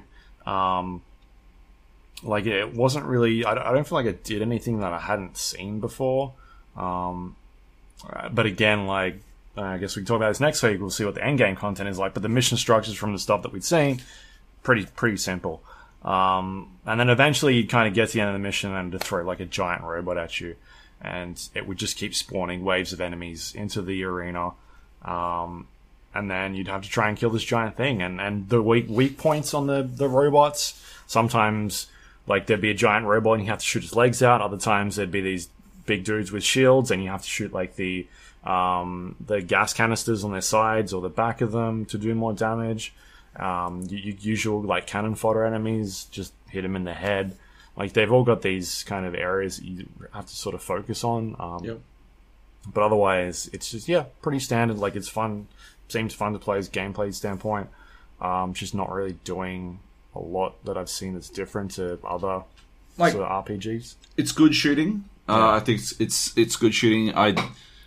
It's hard to go up against Destiny, right? Because Bungie, for all their faults, and there are so many faults, they're good at shooters. Like they're good at shooting in general. They might not be able to craft a story for shit, but they're good at shooting. So it's hard to go up against it, but I don't think Anthem falls that short, right, in the shooting department. And what it makes up for, where it lacks in the shooting situation, it makes up for it in the mobility. Once you get a handle on the flight system, once you get a handle on utilizing that mobility, it feels like you're able to like do a lot more that you maybe you aren't able to do in games that are similar, you know, like you're able to, for example, those big shield dudes, you freeze someone and then skirt around quickly to their side to make sure your detonator lands on that crit point, you know, and you can use that mobility in different ways that, you might not be thinking about, like the fact that you only pick up you have to go pick up health and shit, right? You don't just auto regen. You regen your bar, the last bar you got, and you regen your shield. Yeah. But if you're if you're a Colossus and you don't have any shield, you've got your shield, but you don't have like blue shield, right? You have to go fucking get some health, or else you're gonna fucking die. And so mobility in that sense changes the way you think about the actual environment that you're playing through. Like changes the way you think about the landscape of the battle, because suddenly, you have to punch through, get to that fucking health. In some cases, or else you lose. And it can get, it gets fucking hairy. So I think, as a shooter, they'd always struggle to compete with Destiny, but they've done some really interesting and smart things in incentivizing you to push. Yeah, it's hard to sit back and just pick shit off. I think the Storm has probably easiest because they can prime from. I found myself able to prime enemies from a distance. Most of the primers had an arc, but as long as I aimed, you can actually arc it pretty good and stuff like that. It's pretty lenient with the aiming system. If you aim at someone and you've got a grenade, it'll target the arc for you on the spot. Whereas if you're aiming at the ground and then move across to them, you've actually got to try and figure out the angle. Yeah. Whereas if you just do it straight on them, it just calculates it for you. That stuff is really smart. Yeah. But I think my biggest gripe with the combat would be I think the shooting is good, but the being shot at, I think there's a problem there. Like, it's really hard to gauge what exactly is hitting you and from where, because not everybody's using projectile weapons of like bullets. Some of them are using rockets and whatnot. So, for instance, the big boss fight with the spider-looking creature, there's all these giant mountains that you can sort of sit on and look down, but like you could stand back and not see anybody, but you'd still be getting hit by something, but you couldn't really tell where it was coming from. And on the screen, you couldn't really see there were any bullets hitting you, but you're still being hit. And I found that was kind of the same thing on the ground. Like, once you started getting hit, it was just a case of, shit, I just need to pop my shield or just fly away, because I don't really know what is actually hitting me and what's, like, there's all these things around me, and it just looks like I'm just being shot, but I can't really tell from where or what the bullets are. They didn't convey that information very well. I noticed that a couple of times as well. It felt more like it was a question of like managing your positioning. Yeah. I'm not trying to make excuses for it. Like, it did, like, I do think they could convey it better, because there were a couple of times where I was certain I was behind cover and I was like dying, and I'm like, I can't die right now. If I die right now, we're fucked. Yeah. And it's like, am I getting hit by a rocket that's flying into the air and then dropping down on me? Or like, what is shooting at me? And I thought bullets were like clipping through a wall or something. Well, that's what I thought was happening when we're up top of, like, on top of this thing. Because, like, no one's got an angle on us. So what is actually hitting us? I don't know. It's just strange. 2 times that it happened to me, it turned out there was a sneaky little fuck who sneakied his way into my back line. And so he just had a fucking free rein on shooting me in the fucking ass. That was bad. I had to find him, but it was okay. Once I found him and he died, it was fine. So bullets don't clip through walls and shit. Yeah. Just have to be careful of people sneaking into your backline. But yeah, no, they could definitely, like, the old fucking indicator, the hit indicator, right? Like, yeah. Okay, it doesn't seem like it does have one, right? It's just not as effective as it could be. Especially when it's a game where you're in a 3D space, like you're flying, like it's not just you on the ground; you're all over the place. Yeah. Yeah. What else is there? The loot. I'm enjoying the loot aspect of it. I think there's still a lot of work that they could do with that. I don't like that there's no DPS meter on the guns, so you have to be a fucking mathematician to try and figure out exactly how much damage you're doing on a gun and what gun is better. Like, is this assault rifle better than this assault rifle? Oh, come on. I hate when they dumb it down with the fucking, one giant number that tells you directly that a certain gun is better than another one. I like it. Diablo does it that way. Where it's like, hey... Yeah, they shouldn't have done it. Yeah. They shouldn't have done it. Oh my god. It totally dumbs everything way too far down. No. Like, yeah, no. You should... It encourages you to experiment with different guns if you have to fucking work out what is what. 100%. You might prefer a certain rate of fire. Like, even if it does slightly less damage, it might be better for you to try that gun out. Instead of just, well, like this number tells me that this is the best gun, so this is just what I use. Yeah, that's what I want. And most of that DPS shit also doesn't take into account like cooldown reduction or anything like that. I know it doesn't in Diablo. I'm pretty sure it doesn't in Diablo. I don't know what Division does that shit too, right? Like Division 1 does that stuff. Had DPS meters. Yeah, it had a DPS number. Yeah. Yeah, but it never took into account like a holistic idea reload times of the gun. Yeah, exactly. Yeah. You know, come on. Just give me damage and rate of fire. Let me know. Just let me know how much do my like. How the fuck is like? Show me a bar and it's like, oh, okay, whatever. But I found that a lot. I don't know if this is just the way the game is, or it was just a demo. But Diablo does the thing where it's like, all right, here's a set name of a weapon, and it sort of randomizes certain elements of it.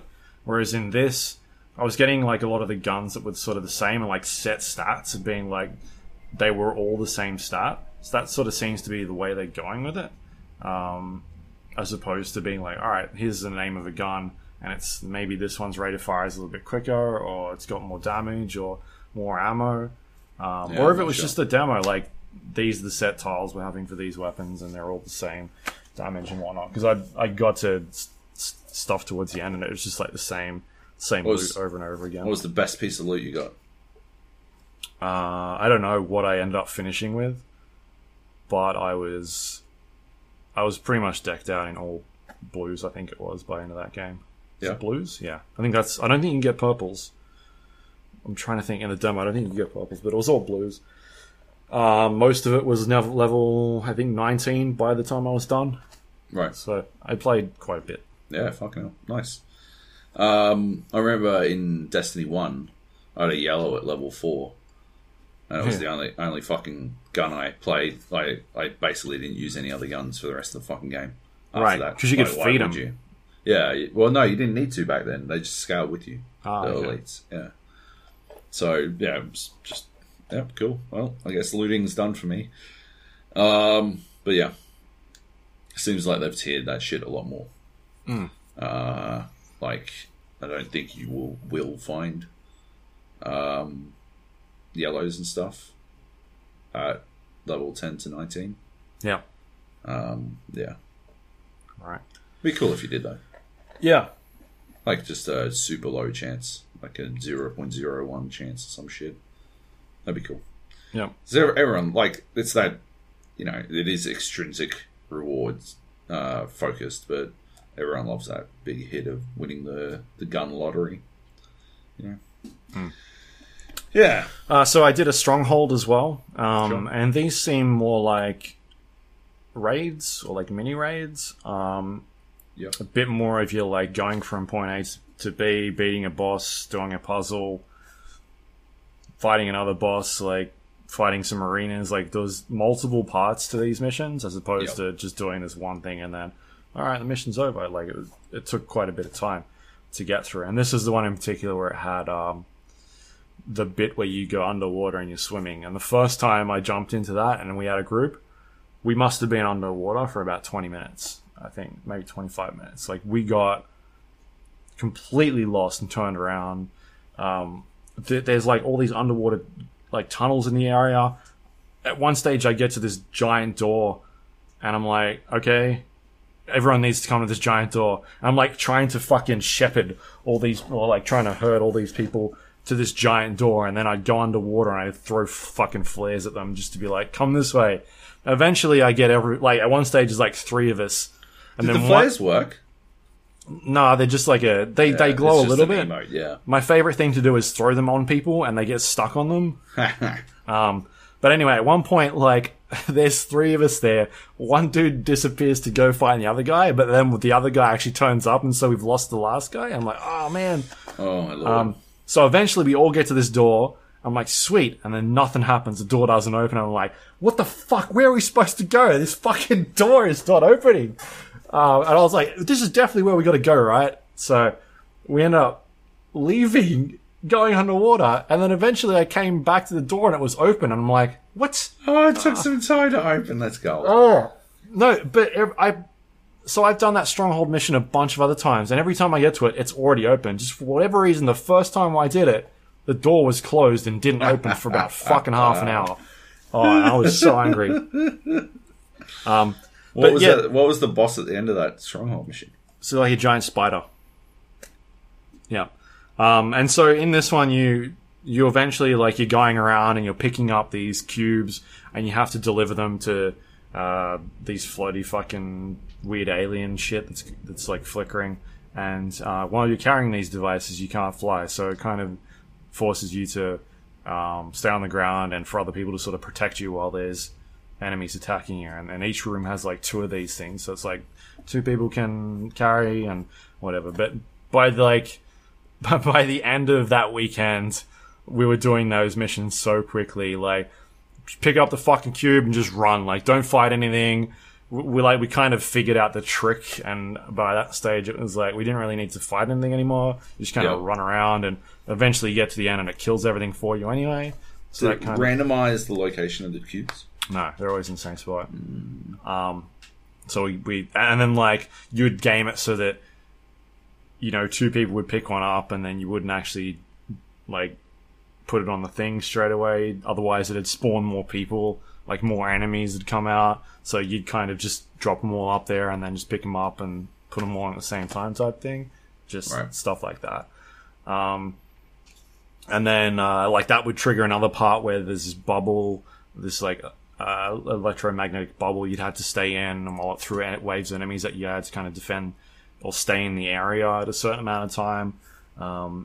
So it was, like, changing it up a little bit. Like, there was different phases to what was going on in the game, and then you get to the boss fight and whatnot. But, yeah, it just kind of, like, this is the same sort of stuff that I'd seen in World of Warcraft 15 years ago type stuff, or the stuff that I saw in this, and again, I haven't played endgame content, like the stuff that you hear that Destiny's doing and the way they do their raids seems interesting. And I guess World of Warcraft is like that as well. Like, it takes people time to figure out how to do it. But strongholds aren't raids. They're more like... Yeah, like mini... Dungeons. Dungeons. Yeah, there's mini raids. So yeah, like, I don't know how they're going to play out, if they're going to be as complicated. But yeah, like, it's still... Like, I'm waiting for them to show us something, and I'm like, alright, that's different. Like, this is something different. What do you want to see? What do you want from this game? Just something that's not like... That just feels like it's going after Destiny money, or something like that. Like...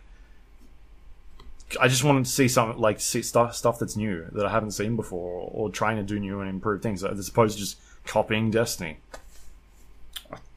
It's which I don't think is going. Yeah, I don't think they're going to do it. It's a bit harsh, like that. I think that is a bit of a harsh, like summation of what Anthem is, because I don't think it is directly aping Destiny. I think you can have a loot shooter, and like I think it's fair to compare it to Destiny, obviously, and the Division. And I haven't played Warframe, but I've heard compared to Warframe. But yeah, I think it's unfair to say it's literally just Destiny, but in third person or whatever. Yeah, I don't know. That just strikes me as pretty harsh. We'll see, because I don't think it is. I think there's... Like, I think the Javelin system, being able to switch that shit whenever the fuck you want, and the flight and stuff, I think that makes it quite a bit different.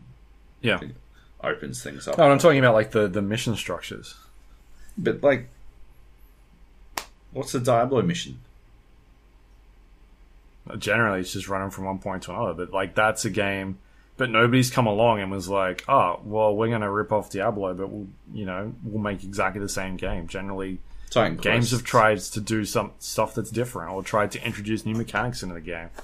Every so what's flying? What's javelins? How are they not different? It's just a different way of getting around. You just don't count them. Oh my lord! It's just a different way. I told you that missions. Combat up. Oh yeah, but. Like, how is, like, if you're gonna, like, wipe out half the fucking game, and then you're like, yeah, it's exactly like Destiny, it doesn't do anything different. Yeah, because you're like, you don't count half of it. You're like, Rugby League and Rugby Union are identical. They are the same. Oh, my lord. Oh, my They're exactly the same. I don't watch them. Soccer and basketball are the same. They both have a round ball and a goal or whatever. Football. Huh? Football. Did you just correct me from saying soccer? Yeah. I'm trying to think. Is anything else to talk about? Looking at my notes that I put down. No,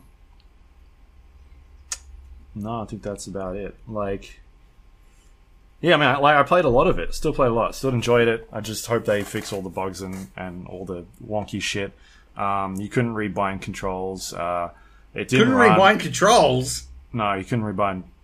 Could you rebind controls? That's crazy. No, sorry, you could. The problem I was having was, for whatever reason, they had two buttons bound to zoom, and whenever I tried to remap, like, I'll try and remap those two buttons to another button because it was my push to talk on my mouse, and then I'd rebind it and it wouldn't work, and I'm like, what the fuck? But what was happening was, whenever I rebound one of the buttons and then I rebound the second one, it would just override, so I couldn't make them the same button all the time. Anyway, that was the problem. So yes, I could rebind them. What I couldn't do was turn off some of the graphical settings. You turn them off, it just didn't do anything.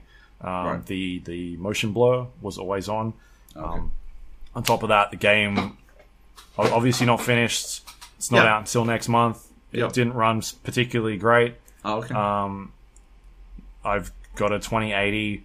I was reading up on people that had 2080 Ti's that were averaging like 60 frames, and they would try and drop the graphical settings, and it really didn't do much at all. I was having between 70 and 35, 40 at certain times. Right. And just depending on how many people were on the screen, it'd drop a bit more. So, like, fingers crossed that once it comes out, they optimize all that stuff and video drivers fix it all. Because it's definitely a pretty game, and I don't want to have to turn it down to low or medium or something like that. But yeah, it's sounding like, I mean, if they're playing it on PC at events and showing it like running that way as well, like, you don't know what specs you were on, or We were on 1080 Ti's. Yeah, right. Single 1080 Ti's. Couldn't see the frame rate, but I believe it was locked to 60, and I didn't notice drops. Yeah. At any point. It seems to be like running quite well. Maybe we need to lock it or something like that. I don't know. But yeah. Yeah. Anyway, it's next month. We'll see what's going on with that, right? It is next month, isn't it? 22nd? I feel like that's a date that's in my head. Yeah. I think I'll be back by then. Look out. Where are you going? Rainbow. Oh, Invitational. you fuck. How are you going to throw that in my face? Alright. Next game on the list. I'm going to talk about Kingdom Hearts 3. Have you played any Kingdom Hearts games before, Joab? Yeah, one. Which one? One. Oh, one. The first one. Did you play a lot of it? Yeah, I think I finished it. Right. You might be able to help then, because I've not played any Kingdom Hearts games before. There are, I believe, about 13 games, maybe? Something crazy like that.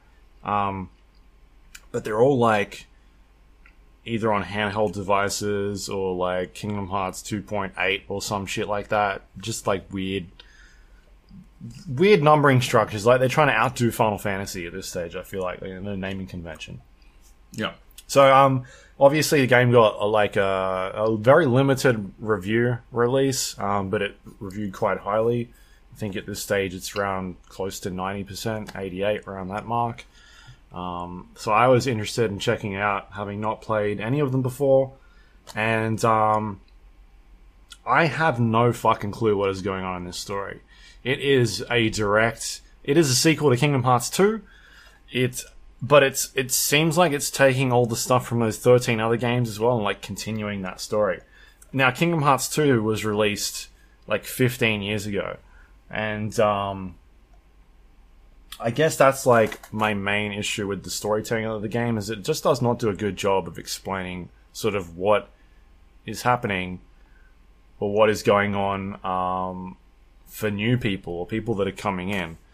It's kind of like, I don't know, like, entertainment should be enjoyable, I feel like, for most people. And people that are coming into something, maybe even like a TV show or a movie, like a film, like the Avengers series, or like the stuff that Marvel does, like, you can still enjoy those films without having seen the other films. Like, they pay homage and stuff like that to bits and pieces and things that happen in previous things in the series, but I still like it. They're still enjoyable films. You can watch them and sort of understand what is going on if you haven't seen some of the other stuff that's happening. And I just don't feel like that is happening at all in Kingdom Hearts for the story. There is a cutscene at the very start that is like a recap of things that have happened previously in the series, but there's no sound. It's like there's a song playing over the top of it. And I've read people's reactions to this on the internet being like, oh my god, that is, like, it was the greatest opening to, like, a video game ever. I was crying and all this stuff. Brings back so many memories. And I'm like, this song goes for ages. It's fucking long. And I'm like, you know what'd be great? If, like, they were explaining what was happening here. Instead, it's just no sound. It's just all these cutscenes and, alright, whatever. Montage or something. Yeah, this giant montage with this song playing. Yep. From what seems to be previous games in the series I'm completely lost. And then, like, it's like they're doing the reverse of Lord of the Rings, where the Lord of the Rings film just goes on forever. Like, it's got, like, 6 endings. This has, like, 6 beginnings, where there's, like, another cutscene that starts. And then there's, like, more music playing. And then it jumps to, like, like a fucking prequel or something. It's, like, Kingdom Hearts 2.8, or 2.9, I think it pops up on the screen. It wasn't until about 5 hours in the game that I see a Kingdom Hearts 3 logo start. And, but I've got no clue what is happening in the story at all. I'm going to read you some words that I've got here so people can kind of understand. Kingdom Hearts 3 tells the story of the power of friendship as Sora and his friends embark on a perilous adventure. Setting the vast array of Disney and Pixar worlds, Kingdom Hearts follows the journey of Sora, a young boy who is an unknowing heir to a spectacular power. Sora is joined by Donald Duck and Goofy to stop an evil force known as the Heartless from invading and overtaking the universe. Through the power of friendship, Sora, Donald, and Goofy unite with iconic Disney Pixar characters, old and new, to overcome tremendous challenges and persevere against the darkness threatening their worlds. I think that's a good description of what's going on. Oh, but totally. But the details, like the characters and sort of what how this world works and what has happened in the past, like, I just don't know what is going on at all. Like, there are just characters that look the same with the same I have a question for you. Fucking hair. Yeah. I got a question for you. Yeah. Are you big into Disney? I like Disney stuff, yeah. I'm like, Disney, yeah. Like, they do cool stuff. My question is, isn't Donald Duck supposed to be a bit of a cunt? Right? He is in this, yeah. But he's always just this shitbag character. Like, why is he a hero? He's just sort of a prick. Like, I don't want to be friends with Donald Duck.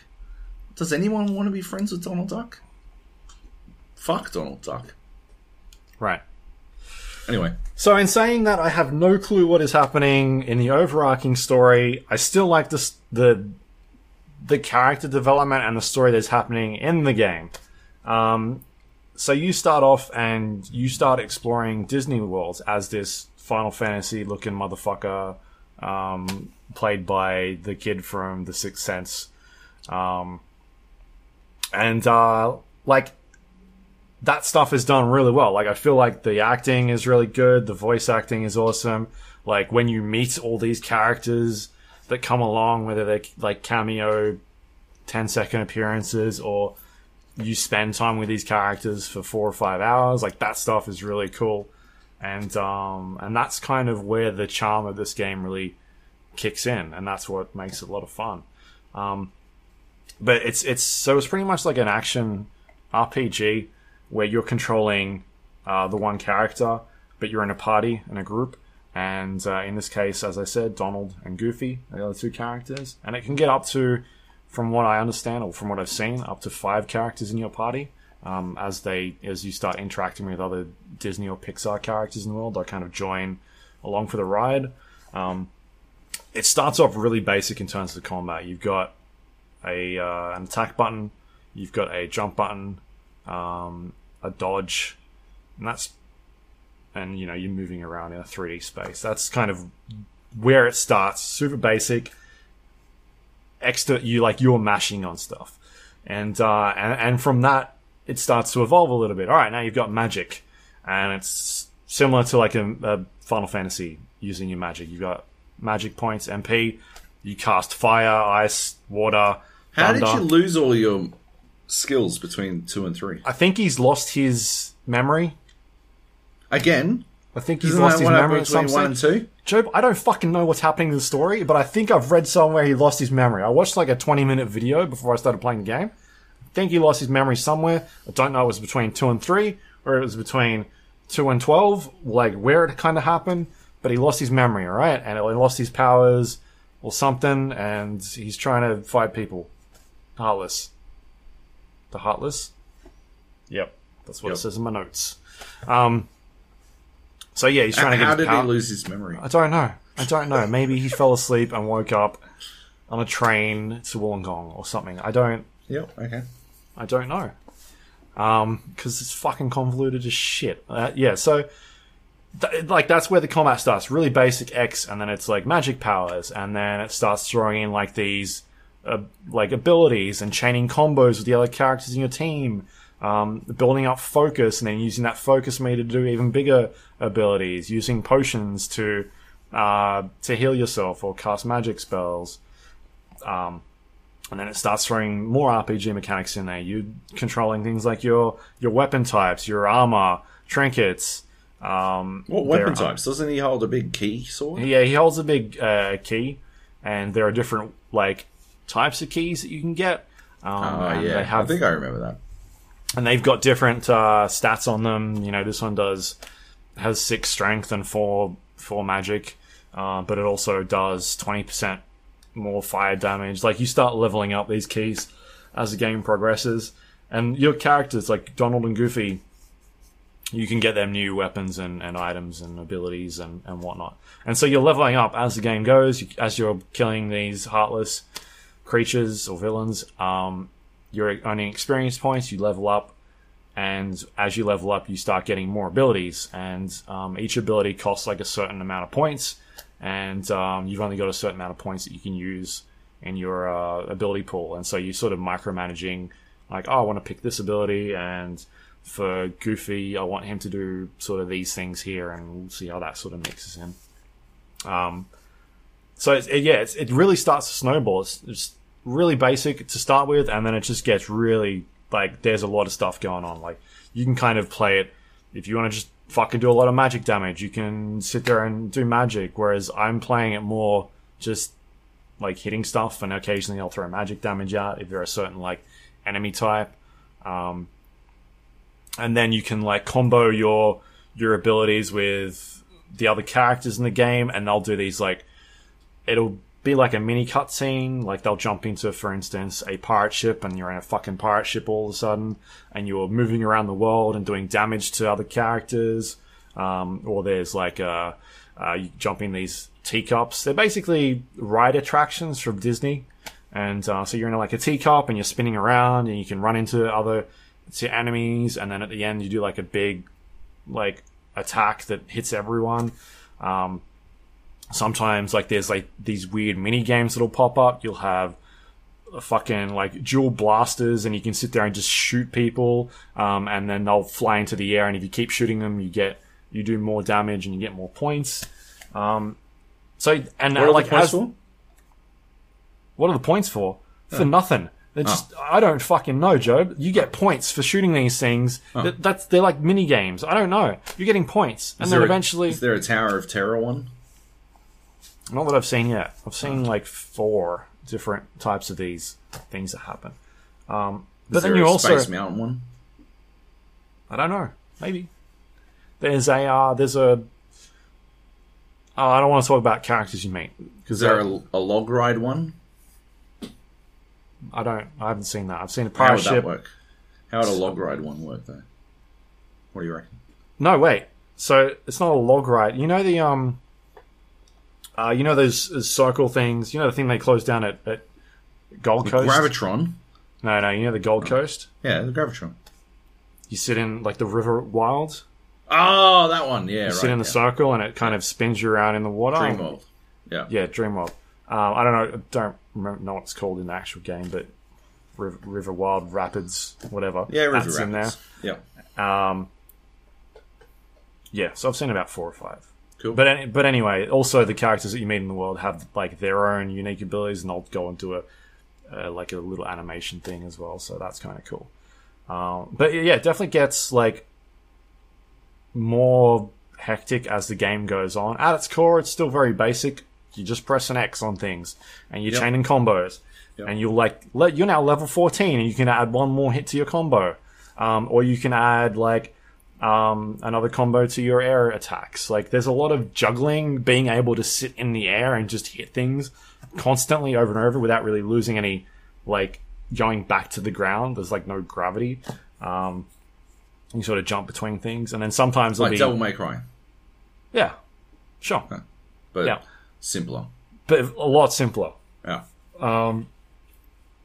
Like, it's not as like the Devil May Cry is like, oh, you use these types of attacks and you press these combos, or like Bayonetta as well. Like these are the button presses that you do to do this specific move. This is more like just hit X on things. Eventually, you'll build your focus meter up, and then you can do these big, like ridiculous, like summons, and yeah, and that's basically the combat. I'm enjoying it. Like it's very basic, but when it's all happening, like it looks pretty. There's things going on all the time. It was like signs for this game were plastered fucking everywhere in Tokyo. In Japan. I'm talking. There was one sign that was like 3 fucking buses long draped over the side of a department store. Right. Like, everywhere. It was Yeah. the fucking biggest shit they had going. Well, it's a Japanese Resident game, Evil right? But Resident Evil 2 came out the same day. And, like, not even close. Not even Yeah. close to the same shit. Yeah. Do you feel like a weeb now that you've played it? Or were you always a weeb and this is just reminded you? This is my coming out. It's your awakening, yeah. Yeah. Do you think it's more for weebs or for Disweebs? Disneebs? There's definitely like a lot of... Yeah, man, I feel like you need to like Disney to like this, because a lot of it is going into these worlds and interacting with these characters. Like, I don't feel like the story seems alright from what I've been playing so far. Like, meeting people and trying to understand what's going on, like all these characters that sort of pop in and out, and spending like hours with them as it goes along is really cool. And there seems to be like, there's a lot of content there. There is so, like, I've just talked about the combat, and sort of how that goes. And it seems like every 2 levels, it's sort of introducing me to another mechanic that comes into the game. Like, yeah, I don't want to talk about a lot of that stuff because I feel like it's a spoiler. Like, when some of this stuff comes up, I'm like, oh shit, that's pretty cool that character's in here. I didn't know that was going to happen. But yeah, I was playing, I'm like 11 hours in, and the character showed up as an ability last night. I'm like, alright, yeah, that's interesting. I wonder how that kind of works. And again, it's like a mini, like, to pull off the damage on this character, it's like a mini game. You have to do it a certain way, and eventually, if you do it the correct way, then you get all the damage and whatnot. And it's sort of like learning how to play these little mini games as they go along. You don't have to do it. Like, it's a summon, or you can kind of just let the timer tick down. Like, I don't want to team up with Goofy and do his fucking stupid launch me into the air and then throw me onto people, or throw himself onto people. Like, I'll just let it tick down. You don't need to do that. So you can kind of choose. And also you can skip the cutscene, like the mini cutscene, and go straight to the good shit. Like, alright. But again, the mini cutscene's like 3 or 4 seconds long. It's not huge. And it's in the game. It doesn't detract from the experience. It doesn't like cut out and then go into a different camera angle or anything like that. It's very seamless. So yeah, all that stuff's really good. The art style is fantastic. The worlds that it kind of puts you into, at times it's like watching a Pixar film. Like, you're with these characters and it looks like you're watching a movie. It's the same sort of experience like that you got when you played South Park, The Stick of Truth, or The Fractured But Whole. Like, it seems like you're playing a fucking TV show. Whereas when you play Kingdom Hearts, it's like you're in this world and you're running around with these characters, and yeah, it looks awesome. Like, the art style that they've gone for is amazing, and the animations as well. I feel like I haven't looked into this yet because I've been so busy. Like, Kingdom Hearts is just, I think, when did it come out? Tuesday. What's today? Thursday.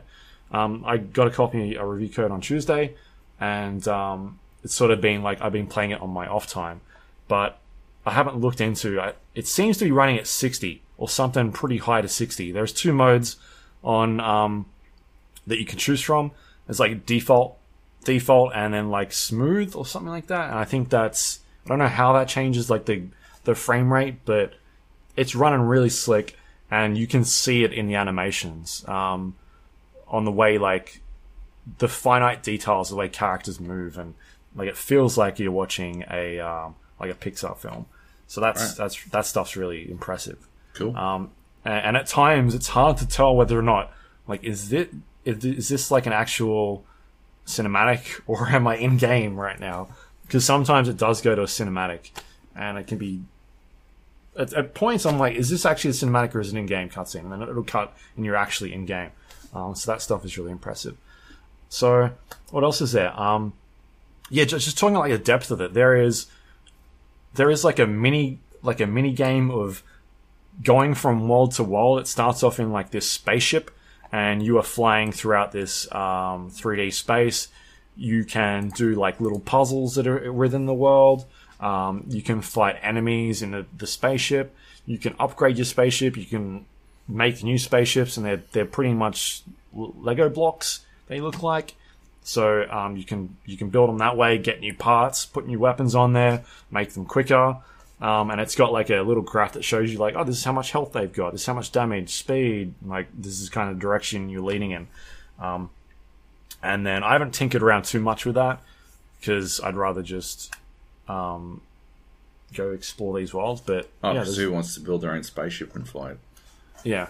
No, but you kind of acquire blueprints. Sounds dull. I hate flying in games. Oh, it does nothing new. That's like... it sounds like the same sort of stuff as that in Starlink. Same game. Basically same game. They've ripped it off Starlink. So, no, I've only got 2 blueprints at the moment. And so I feel like once I get a couple more and sort of understand the benefits of changing spaceships, because at the moment, my new ship I'm using just has a shitload of guns, so I'm just shooting stuff. But there's like smaller ships you can get, so I don't really know how that affects that part of the gameplay. Right. So there's that entire side of it of like exploring different worlds. Each world has like a recommended level that you should be, and then you jump in there and you can go out and explore the area, talk to other characters. There are like hidden items within the world, chests where you'll get either new weapons, crafting materials, things like that. There are photo challenges, photographing either like there's riddles that the game will tell you to go and find, and you try and figure out like what the riddle is and take a photo of it. Sometimes there are hidden like Disney logos, not Disney logos. I guess it's a Disney logo. Mickey Mouse ears. Mickey Mouse ears hidden throughout the environment you have to go and find. Sure. There's things like that, and that kind of gives you more items in the game. There's just like a lot that is going on, surprisingly, for what I thought was just going to be a very basic like RPG. But it seems like it's definitely a game they've been working on for a long time, and they've thought about it and put all these different types of mechanics in it. I don't know if it plays the same way as the other games or if like they've really evolved it, but I'm quite impressed by how much is in there. But a lot of that is like the character building and exploring the worlds and talking to these characters, and like the relationship with the main character Sora and Donald Duck and Goofy. Like Donald Duck has some hilarious lines sometimes. Goofy's just kind of there to like exposition a lot of it, whereas Donald Duck is the one making all the jokes. There's crafting like recipes to prepare for battles with certain characters. That has mini games in it to craft items. I don't know what else to talk about with this game. It's definitely more than what I expected. I was ready to not like it. I don't think it's like the greatest game ever made, but I'm definitely enjoying it and having fun with it. I think there's definitely ways that could be improved, in particular storytelling and the way that is all delivered. The save point system is old and should not be around anymore, and every time I play a fucking Japanese game and they just do not progress to understanding that people have time commitments, and I can't sit there and save your game whenever you want me to save it. Like, oh, here's a checkpoint, now I can save the game.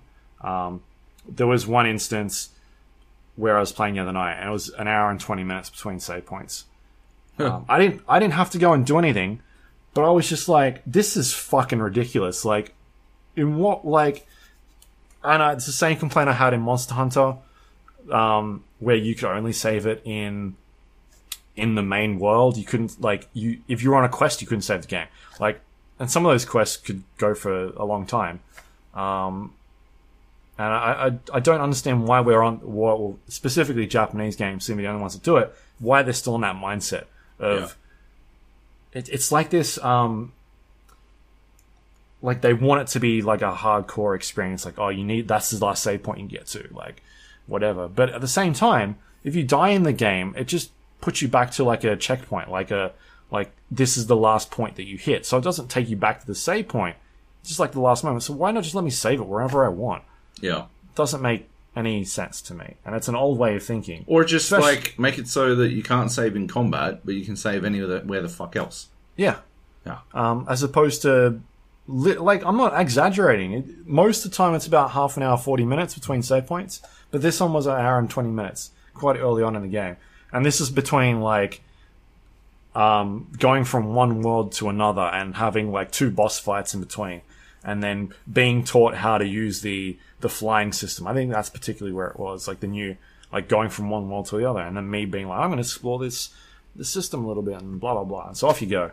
That might have been that area, but anyway, I just don't understand this this like outdated thinking of how to save games. It's dumb. It needs to disappear. Whatever. It's stupid. Cool. My other criticism with it is you can't change the controller layout. It's Japanese controls, so again, jump is circle, X is attack, square is dodge. I'm used to it now. Took me a good 30 minutes to get a hold of it. During fighting, I was... Why the fuck am I not attacking this thing? Oh, it's because I'm pressing dodge all the time. Right. On this thing. There is an alternate control layout, but that is just trigger buttons. It flips the trigger buttons. So that's... maybe it is in there, but what I've looked at for the controller layouts, alternate control schemes, it doesn't change it. So I'm used to it by now, but I would like them to have a different, what we use over here. So the Western control screen. What do they call it? I don't even know. There used to be like A, B, and C controls like back in the day, right? Now that this game's only got A and B, and all that does is flip the triggers. Yep. Which is weird. So, yeah, I don't know what else to say about it. I'm digging it. Like, you're about it? Should I get it? I don't know. You should ask them if you should get it. You just hit them up. Did you like the first game? It's entertaining enough. I actually didn't get the second one because I found the fandom for the game to be so excruciatingly dorky that I'm like, nah, I don't want to. Like, what if it's the game itself? What if it's like some sort of fucking disease and it'll seep into me and suddenly I'll be a huge fucking dork as well. Desperately trying to play all 15 fucking Kingdom Hearts games and wanking on about how Sora beat Mickey in a fight or some lunacy. Yeah. Like, I mean, there's a lot of that. A lot of it is the nostalgia and being with these characters. I like Disney characters except for Donald Duck, who's a fuck. Well, he's around all the time. Yeah, I know, but I got over it in the first one. It was an entertaining enough game. The first one, like, had quite a bit of depth to it. Does it sound like the same combat system of you just basically press one button to hit things? Yeah. Yeah. Yeah. I actually found that to be pretty dull by the end. Although I do remember it getting pretty hairy at times. It gets hard. Like, having to manage, like, different enemies that are coming at you, different sizes. Like, what spells should I be using? Am I using the right key blade? They call them keyblades. I don't even know what they're called anymore. I think maybe you said keyblade before. Yeah, they were called keyblades back then. So from what I've read is they've changed it so you can quickly trigger between keyblades on the fly. Oh, okay. I think you just press like right on the D-pad and it switches between them. Okay. And then you can choose between three different attacking keyblades to alternate between. Cool. So that's pretty quick. And then you've got your abilities. So I've got like fire, water, thunder, ice, whatever. And then you can map a second. I think there's 3 mappings you can do. Sure. Like a second one where I've got my potions and cures and things like that. Cool. So yeah, I don't know. Like, yeah, like I said, combat starts off very basic. It definitely gets a little harder as things go on, but at the end of the day, you're still hitting X. You're just mashing on stuff. And a lot of it is like the story of these characters. I don't know like how it's going to end up. I'm definitely going to keep playing it. But I don't know if it gets more difficult, if they start introducing more mechanics, or if I've sort of hit the mark of, all right, now we're just going to start teaching you like different, or going into different worlds and whatnot. Yeah. So, yeah. But the worlds are cool. Like interacting, looks like I'm digging it. Cool. But I'd need to play more to give my final verdict. Yeah, it is a 10 because I've seen sites giving it 10s. Yeah, I don't know if it's the right time for me to get into a 30-hour RPG. Yeah, 30. I think it's about 30 to 35 hours. Really? Oh, right. That's shorter than I expected. Well, from I guess main campaign. There's obviously like finding all the Mickey Mouse icons and doing all the photographs and Disney all that sort of garbage. Yeah. All right, cool. Yeah.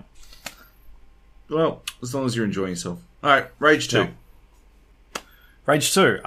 So we got a chance to play a bit of Rage. The last time I saw it, well, the first time I saw it, I was in Sweden for the reveal event, and since then I've played it a couple of times at various places. QuakeCon, once or twice. I think I've played it at like a couple exhibits, like PAX or something like that as well.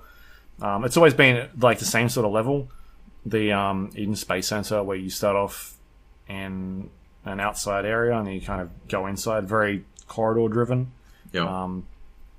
And it was basically teaching you the shooting mechanics and your abilities and combining all that stuff to eventually get a combo up and causing a lot of mayhem and whatnot. So very short 15-20 minute demo. Enjoyed what I saw from that. And this is kind of the first time that we've seen Avalanche Studios open worldness brought into Rage 2. Because they've teamed up with id Software, and id Software have said, we'll help you out with the shooting, and you guys bring your your character-driven open world design and mash them together. So Avalanche has done games like Just Cause, the Just Cause series, Mad Max, The Hunter, which is a first-person game that's a hunting simulator. Yeah. I think that's it off the top of my head. Roughly. They've got that Generation Zero coming out, right? Yeah, that's very soon. But I don't know who's making that one. That's Avalanche. Yeah, but which Avalanche? Right. My guess is the core. Could be the Hunter crew. I think it's the core team. Maybe. I think. Because they certainly weren't working on Just Cause 4. Right. Were they? Yeah. Yeah, so, well, Just Cause 4 was New York. Right. It was a new studio. It was a map mod for Just Cause 3 with some tornadoes. Right. So Rage 2, what we saw was another mission, but we got to, I guess, ride around in the open world for a little bit. It wasn't a long demo. I think it was like 90 minutes all up, about an hour and a half. Yeah. And, I came away with that with cooling off a little bit from the last time that I've played it, at least. Getting to experience sort of what is in the world and what's going on. Yeah.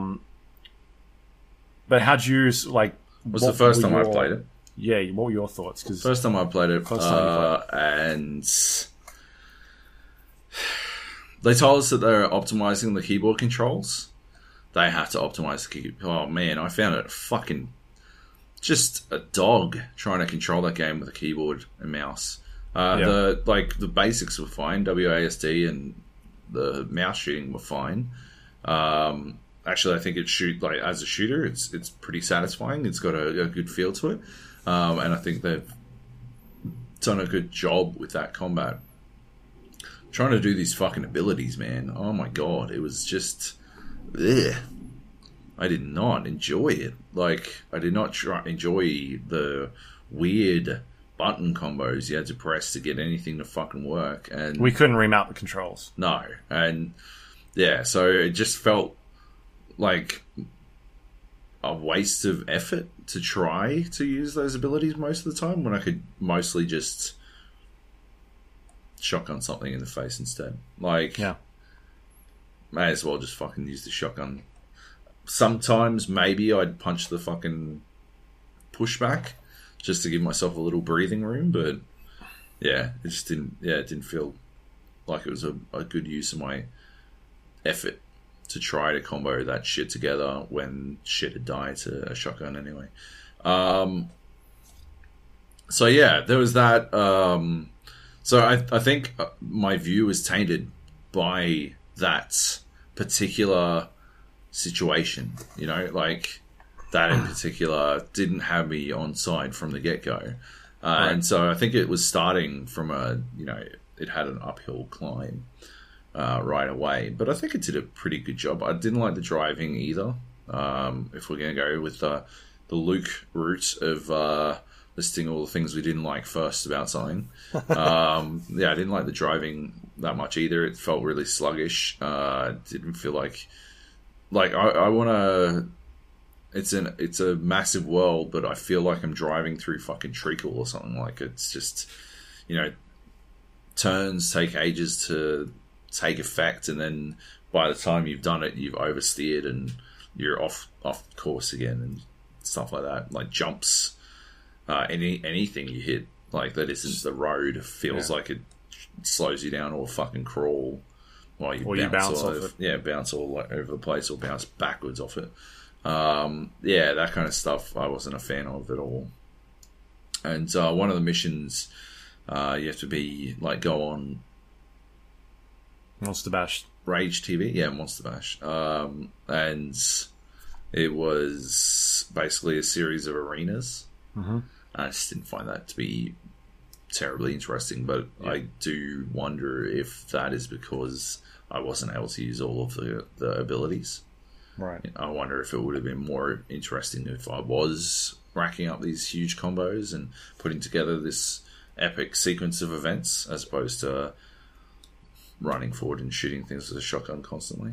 And the main hassle being working out exactly where the enemies were spawning from this time.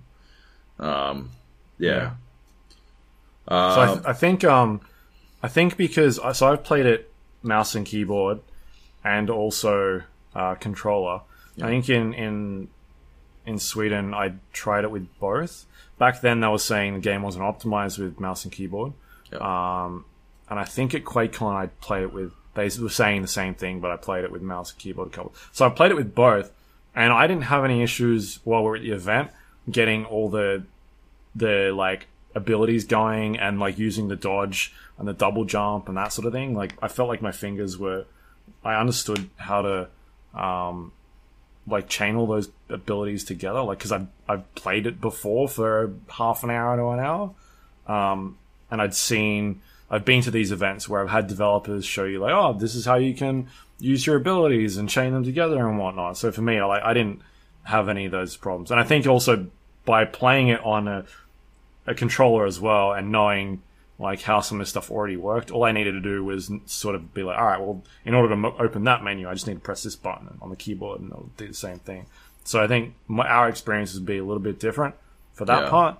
I also sort of imagine that the game will sort of breadcrumb you through that shit as well. I don't think it'll start you off with all the abilities or whatever, and that's the other thing, is that the demo that I played 4 or 5 times already had a tutorial in it on how to use those abilities and what buttons to press, and it went for a couple of minutes, which you could skip, but at least it showed you this is how you dash, this is how you double dash, this is how you use this ability to do this thing.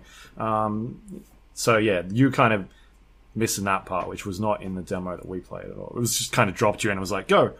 Yeah, exactly. Yeah. And so it didn't. I think if I had been breadcrumbed through that stuff, I might be more incentivized to use it because I might have seen the usefulness of it. But having not, it just seemed like a clunky way to maybe buy myself a couple of seconds when I could just shotgun shit in the face. Because I like doing you jump up in the air and you slam the ground, you ground and pound. I was doing that all the time. Yeah, bringing up you're throwing your orb, so it pulls everybody with like the anti-gravity stuff.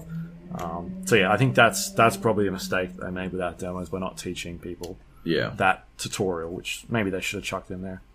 But I agree with you that I also did not like the driving. Yeah. There's something about it, like it just feels swishy or something, right? Like I can't remember what I wrote in my preview.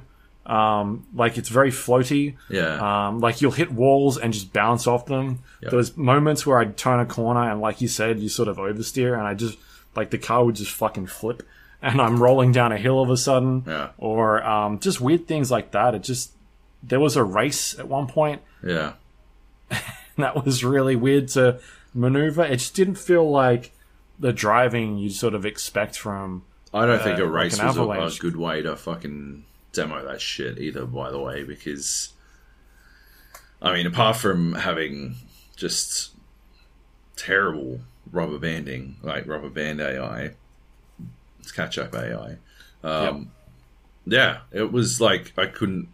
There was one specific corner where I couldn't fucking get my car to turn hard enough left to actually make it around the corner, and then it turned out both times I got to that corner, it didn't matter because I just drive into the wall and then the car would turn itself and I'd go around. I'm like, fucking hell, are you serious? Like, why would I be checking this out? But yeah, like ignoring those two things that I didn't like, I actually liked a lot of it. I mean, I think some of, like, there's a bit of an oddity in the way some of the interactions with the world work. Like, staying in an elevator for fucking ages is, like, while someone yaps at you is not a terribly engaging way to experience shit. But outside of that, like, yeah, there's, like, shitloads of, like, voiced characters who have information to tell you about stuff to go see out in the world, and it seems like there's a lot to do out in the world, and a lot of opportunities for you to explore that combat and the full range of the combat if, you know, it gets to the point where it's fun to be in that combat, of course. So yeah, there's that. The main arc of the mission we were playing was I thought it was pretty good. Like, interesting characters and like, I thought the boss fight was a bit basic. It reminded me of Killer Croc from Arkham Asylum. Hopefully you don't have to fight him over and over again. But yeah, like, apart from that, like, yeah, it just, the graphics are gorgeous. It's weird that it would be as seamless as it is because there's so much attention to detail all throughout, like, the various parts of the world that you visit, and there's no loading screens between going there and going out into the open world. I think that's fucking awesome. I wouldn't be surprised if the humor didn't really gel with some people. I liked it, but I could imagine. I've just finished rewatching all of Archer, and it reminded me a lot of Archer's, like, the sense of humor in Archer. And I can imagine people who didn't like Archer not loving the humor in Rage. But if you liked Archer, I imagine the flip side, that it will work for you. You know, that you will enjoy it. But yeah, I generally liked it. I think I said, the guns are good. The guns feel good to use, and yeah, I use the shotgun a lot, but that's just because I like to get in close and like shoot things. There's a lot of, like, little puzzle solving around the place. Like, you're, like, really not super complicated, but those arc things that you were trying to puzzle your way into were interesting to try and, like, yeah, how the fuck do I get in here? I thought they were a cool addition, a cool way to, you know, engage you outside of the main story. It's a bit of organic puzzle solving, which was cool. I only went to one of them, but apparently there was a super hard one further north that I'd be really interested to check out. The arc system in particular seems like an interesting way to sort of reminds me of those mini dungeon type things in Horizon Zero Dawn. You know, you come across a sort of space that you had to sort of dig your way through, like an underground. Yeah. And you'd have to puzzle your way through. Yeah. So I think that was the problem for me, is because it was such a short demo. Yeah. The things that I saw in the and like they were telling us to go do the main story mission, so we didn't really get to see a lot of the open world. But the stuff that I saw in the open world felt pretty generic. Like, it's this stuff that we've seen before. Like, I came across a bandit den that was like an old petrol station that they'd taken over. Yeah, and it was like, clear out the bandit den, and then so I did that, and then a convoy came past, and it was like, all right, now attack the convoy. There was also like I had to go find a ranger. He was in a general area, and you had to go look for him. So I found that had to figure out like kind of what happened to them. And then there was this weird mechanical device that was in the ground that was shooting at me, and it wanted me to destroy that. So yeah, like again, like I just didn't see much that like I haven't seen elsewhere. And like, just go kill these things or blow this thing up or go find this thing. Like, all right, cool, pretty simple. I'm hoping that like there's more out there, more interesting side missions. You didn't get to any of the arc things? No, I didn't. By the time I did those like 4 or 5 I had games, to deliberately ignore that stuff that you're talking about to go check them out. But I've seen them. I've seen bits of it before I haven't played it, but I've seen bits and other things that like I could talk about it. So yeah, I mean the world looks huge. There's a lot of stuff going on. I just don't know if it's going to change up much. If it's on PC and it's got modding, I guarantee you we wind up with a Doom 3 flashlight situation where someone's modded the driving inside of a day. Because it is not good the way it is. Well, I mean, they've still got 6 months left. 5 months. True. Yeah. I just really didn't like the driving. Yeah. And it seems like a pretty like critical key element. Part. Yeah, and I like the first preview, the reveal event, they were talking about how they wanted to make a big part of it car combat. Oh, and like different cars, and because you remember in Mad Max it was about like taking armor off of cars and like shooting them. Like they had a big focus on the car stuff in Mad Max. Yeah, obviously because it's a Mad Max game. Yeah. But yeah, if they nail that, it'd be good. I think the world building, like you said, the look of it is fantastic. The characters have these, like, they're all exaggerated and, like, weird shapes and things like that. You've got the Clegg, was it Clegg? Clegg? Can't remember his name. Klegg, I think it was. Yeah. This dude with this big bulky dude with like giant hair, and he's got like a Bluetooth headset in his ear, and he's wearing like a boxing championship belt across, like draped across his shoulder with boxing gloves. Just like really unique looking characters. Yeah. And then like the Monster Bash. It is Monster Bash, right? Monster Bash TV. I do have it written down. I don't have my notes in front of me.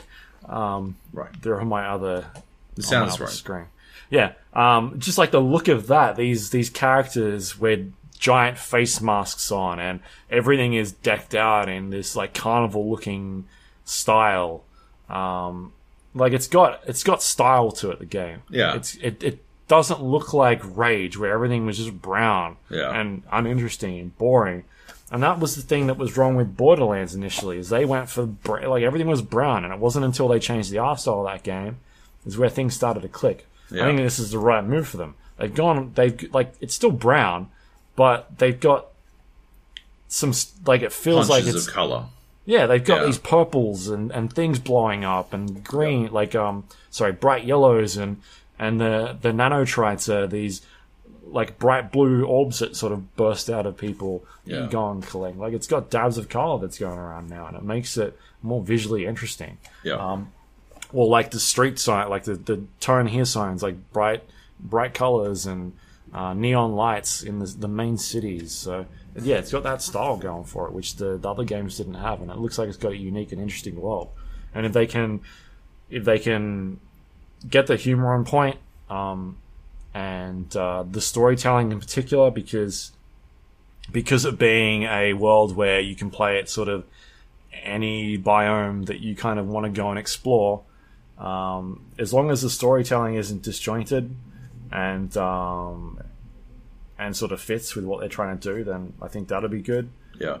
But yeah, they've got to really nail down the car stuff. I feel like that. Yeah. I came away from that preview being like I said, I was kind of cooled off from it. Yeah. Because I was so high on this game from playing it so many times that I thought the combat, really enjoyed the shooting of it, considering it's their first fucking action shooter. Like it feels fast paced as well. Yeah, first person action shooter. Yeah. Like it feels fast paced. They've got all these cool abilities that have short cooldowns. You once you kill people, they give you health and ammo. Like it's forcing you to move forward and engage with these guys really quickly, and that's good. So I think if they can nail the car stuff and have an interesting world with like unique gameplay elements, and it's not just go and clear a bandit den or go and do this race, then that'd be cool. I think the problem is that like we've been spoiled again by Red Dead of having they've taken the formula of making open world games and just being just generic bullshit, even though a lot of it is go fetch this thing or killing it. The story elevated it really highly. As well. Like there's still your odd go kill this thing or whatever, but they're throwing different mechanics in there, and the story really takes that to another level. So it's going to be hard for open world games from here on out to to sort of hit that peak again. I still liked what I saw from Rage 2, but yeah, I've definitely come down a little bit, being like, all right, got to set my expectations a bit lower or more realistically, as opposed to me going out being like, fucking hell, this looks sick. Because that's like the point they've been hitting since those reveal trailers. That reveal trailer really got people amped. Yeah. And then from being able to play it a bunch of times the last couple of months, being like, yeah, it's solid. I think it's really good. Whereas getting to this point and being like, oh, the driving seems a little bit off, but I'm sure like they'll get there eventually. Whether that means they've got a... I don't know how old the build was we were playing. Yeah. We're in January. I'm sure like developers took time off over Christmas. It's probably an older build. I didn't ask, but I'm guessing it's probably an older build. Could be a couple months old. So yeah, could be like we're seeing a build that was, from here and released 6 months, 7 months back. So yeah. See what happens. But otherwise, man, looks promising. Looks really good. More promising than what the original Rage did. Oh, 100%. Yeah. Is there anything else to talk about with that? I don't think so. I don't think so. Just let me scrub through. Well, no, it's not working. I've got my preview up quickly, but the site. Oh, wait. No. Nah, it's died. Anyway. Go. Rage 2. There you go. I'm sure that's not the last we'll hear about it. Oh, definitely not. Yeah.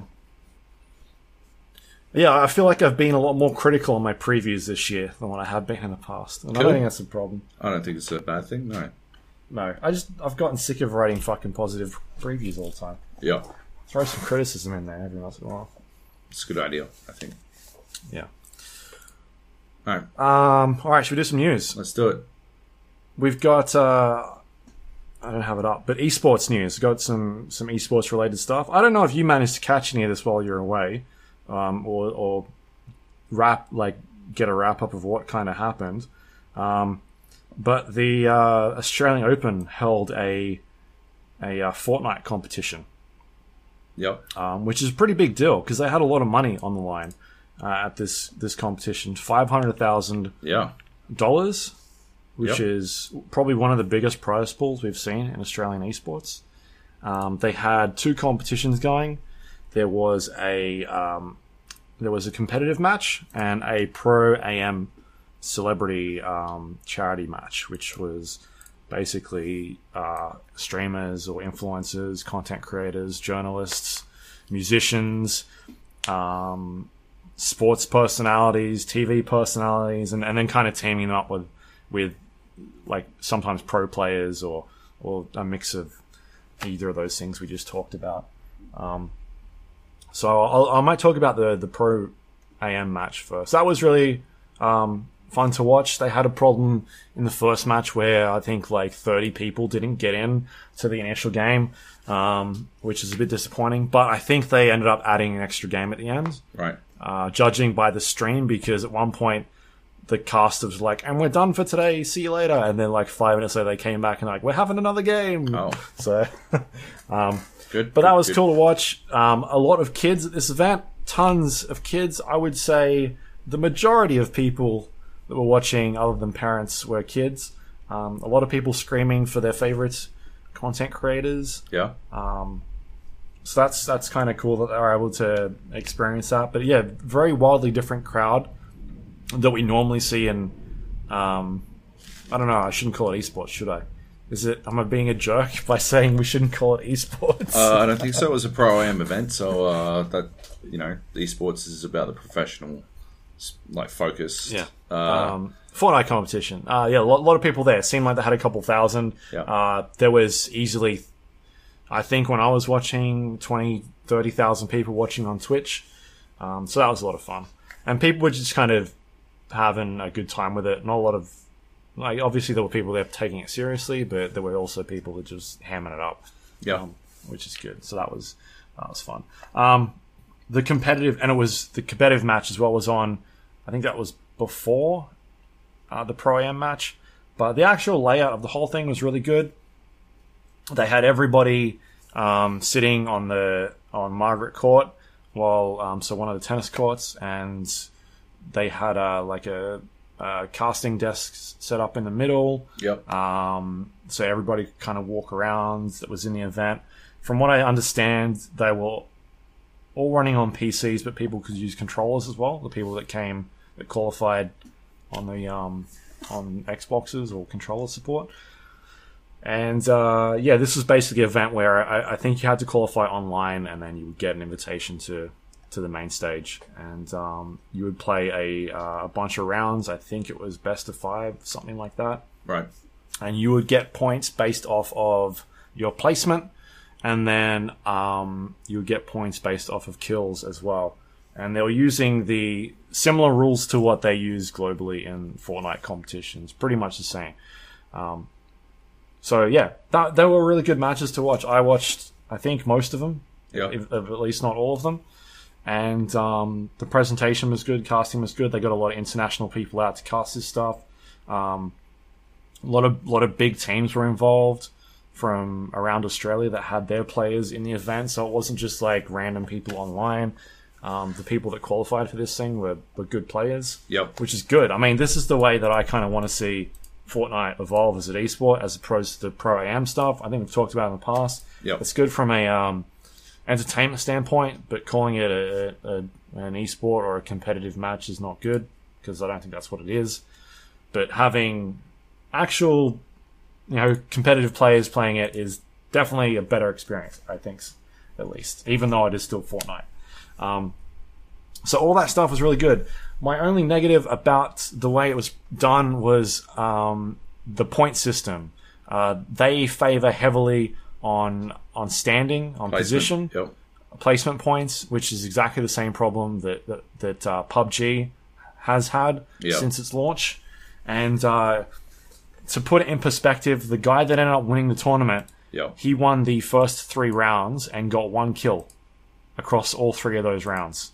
How did he get 1 kill and 2 wins without any kills? No, he got 3 wins. Yeah, but he must have got 1 kill in one of them, right? Yeah. And so what was happening was, because the point system is so heavily focused on standing, kills really didn't matter. So everybody was just hiding and building until the last circles. And a I think I put a picture online of like, there's one point where it's one of the last circles and there's like 40 people still remaining, and it's just a shot of just fucking boxes all over the place with name tags and people just building. Like, nobody was engaging unless they needed to. And so this guy, what they were doing was they get to the last circle where it just enclosed to the end of the game, and you just had to out heal the other person. Yep. And so you get to points where, all right, well, I'll drop down from this really high point and I'll shotgun the person on the way down, and hopefully they don't have any health left, so I'll win that round. And if they miss, they just hit the ground and die, and then so the person down the bottom that's healing through all this stuff. Yeah, so he was basically healing, and they would interview him and be like, well, this is the meta. Like, the tournament is about placement points, so I'm not going to change it up. Like, I'm not going to go for kills. I'm just going to survive in the blue zone. Like, that's not his fault. He's playing the game that the tournament is designed to play. So, yep, cool. Yeah, sounds entertaining. Sounds, you were just saying how much you enjoyed watching it. Can't believe I missed it. Yeah, I mean, the thing is, they're short rounds as well. They're not like giant rounds, but it's still. I wasn't sitting there focused on it. It was on my other screen while I was playing other games. But yeah, it was cool just to sort of have it running and seeing that go along a big competition. So the 2-1 plays for Renegades. The Renegades, yeah. So that's pretty cool. The guy who came second is a chief, I think. Right. So that's pretty cool. They're signed to teams and stuff. And I think one of the guys who won the celebrity game, is the brother of the guy that won the competitive match, who didn't qualify for the competitive match. Didn't qualify. Yeah. Was the qualification tough or something? I don't know. Because I actually thought I could probably beat 400 kids and qualify for the top 100. You should see the way these guys build, man. It's fucking nuts. Yeah, I clearly didn't think about how important building would be. Yeah, it's like 100% of it. Yeah, like actually 100% of winning. I saw, because I got a press release, so I got some details. It's interesting to hear that Nick Kyrgios, Dave Hughes, and Peking Duck joined Laserbeam, Loserfruit, Lachlan, and Mr. Fresh Asian. It's interesting to hear that anyone joined Loserfruit in this competition, because she was in Japan with me. So that was pretty. She was there. Epic. She bailed during the midway through. They had a stand-in for her. She must have been there on the Saturday. No, she was at the tournament for the celebrity game and bailed midway through. I think she bailed after the first game. They had someone stand in for her. Well, yeah, because she was in Japan. Yeah, she had to go get a flight at the same event that I was at. Wrote that on Twitter. I saw it. Right, it's gold. Apparently, they started a couple hours late, so maybe entirely maybe her she fault. was supposed to have enough time. Yeah. I just thought that was amusing in the press release. I full blown. If I hadn't been in Tokyo, and if I had been at this covering it as esports journalist of the year, as the undisputed, reigning, defending esports journalist of the year, then I would have entered. I would have backed myself to at least make top 100. I reckon. And top 100 gets $1,000. So, did you see that shit? Like, the top 90 players got $1,000. That's pretty epic. That's pretty fantastic. But yes, to hear that it basically, like, to hear that he won 3 games and didn't kill anyone in 2 of them is oof. And he won the last one. He killed the last. I don't think he killed the last guy on the other match either. God. Like he just killed a guy collaterally.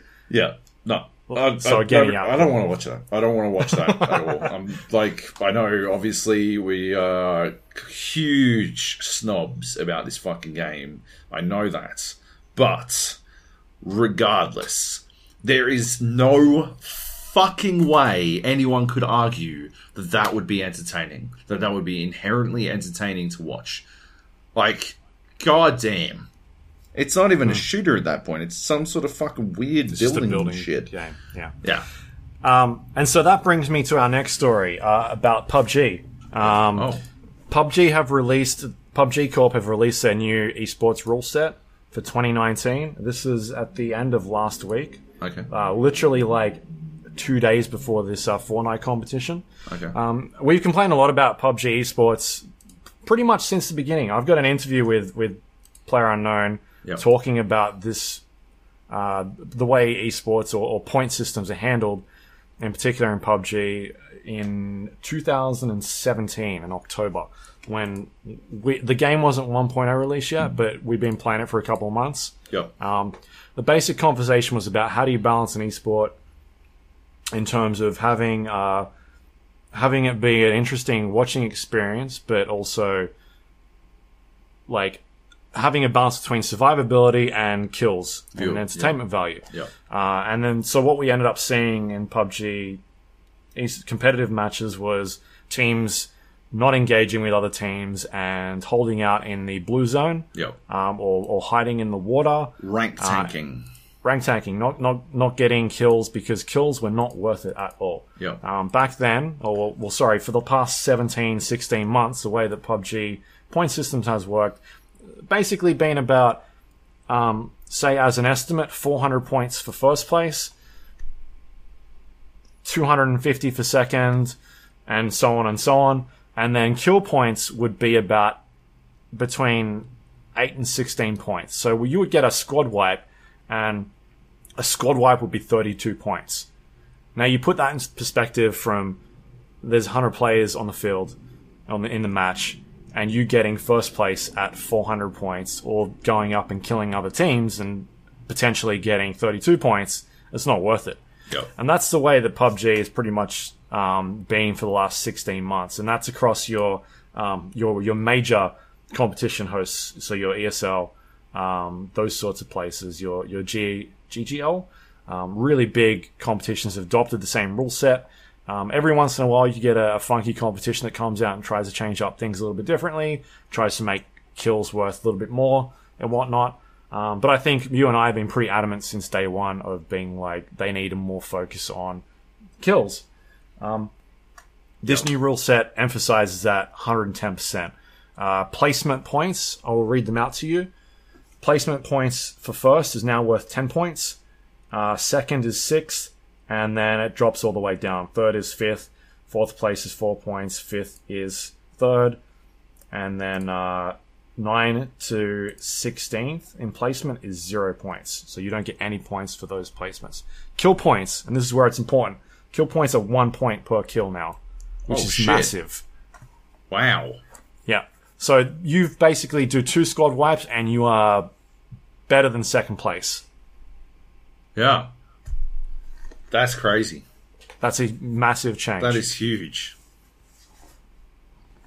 I think that might be too much. I'll be honest. I think it might be. We'll see. I mean, I guess they've taken feedback from teams. A single squad wipe, like, you may as well just fucking hot drop. A single squad wipe is worth as much as coming 4th. Yeah. That's too much. I think we're going to see some interesting games. You're going to see fucking games where like it's going to be fucking 2 teams left in the last fucking 3 circles. Like, they've gone too far in the wrong direction. It's going to be all action for the first part. There's going to be no action in the mid, no action in the late mid, no action in the early end game, and then fucking it'll be the last 2 fucking teams finally find each other. Like, that's insane. You have literally no, if there are fucking, Jesus Christ, more than 4 teams left in the game, you have no reason not to push. But you got to think about it as well, is that circle settings are completely different on casual mode. They're shorter circles but move slower, so you've got to be moving all the time as well. I haven't looked into the circle change. Like, I've got it in front of me, but I can't tell you what the fucking different circles are. Yeah. Like, I haven't compared them to last year. One of the things I have noticed is they've toned down weapon distribution.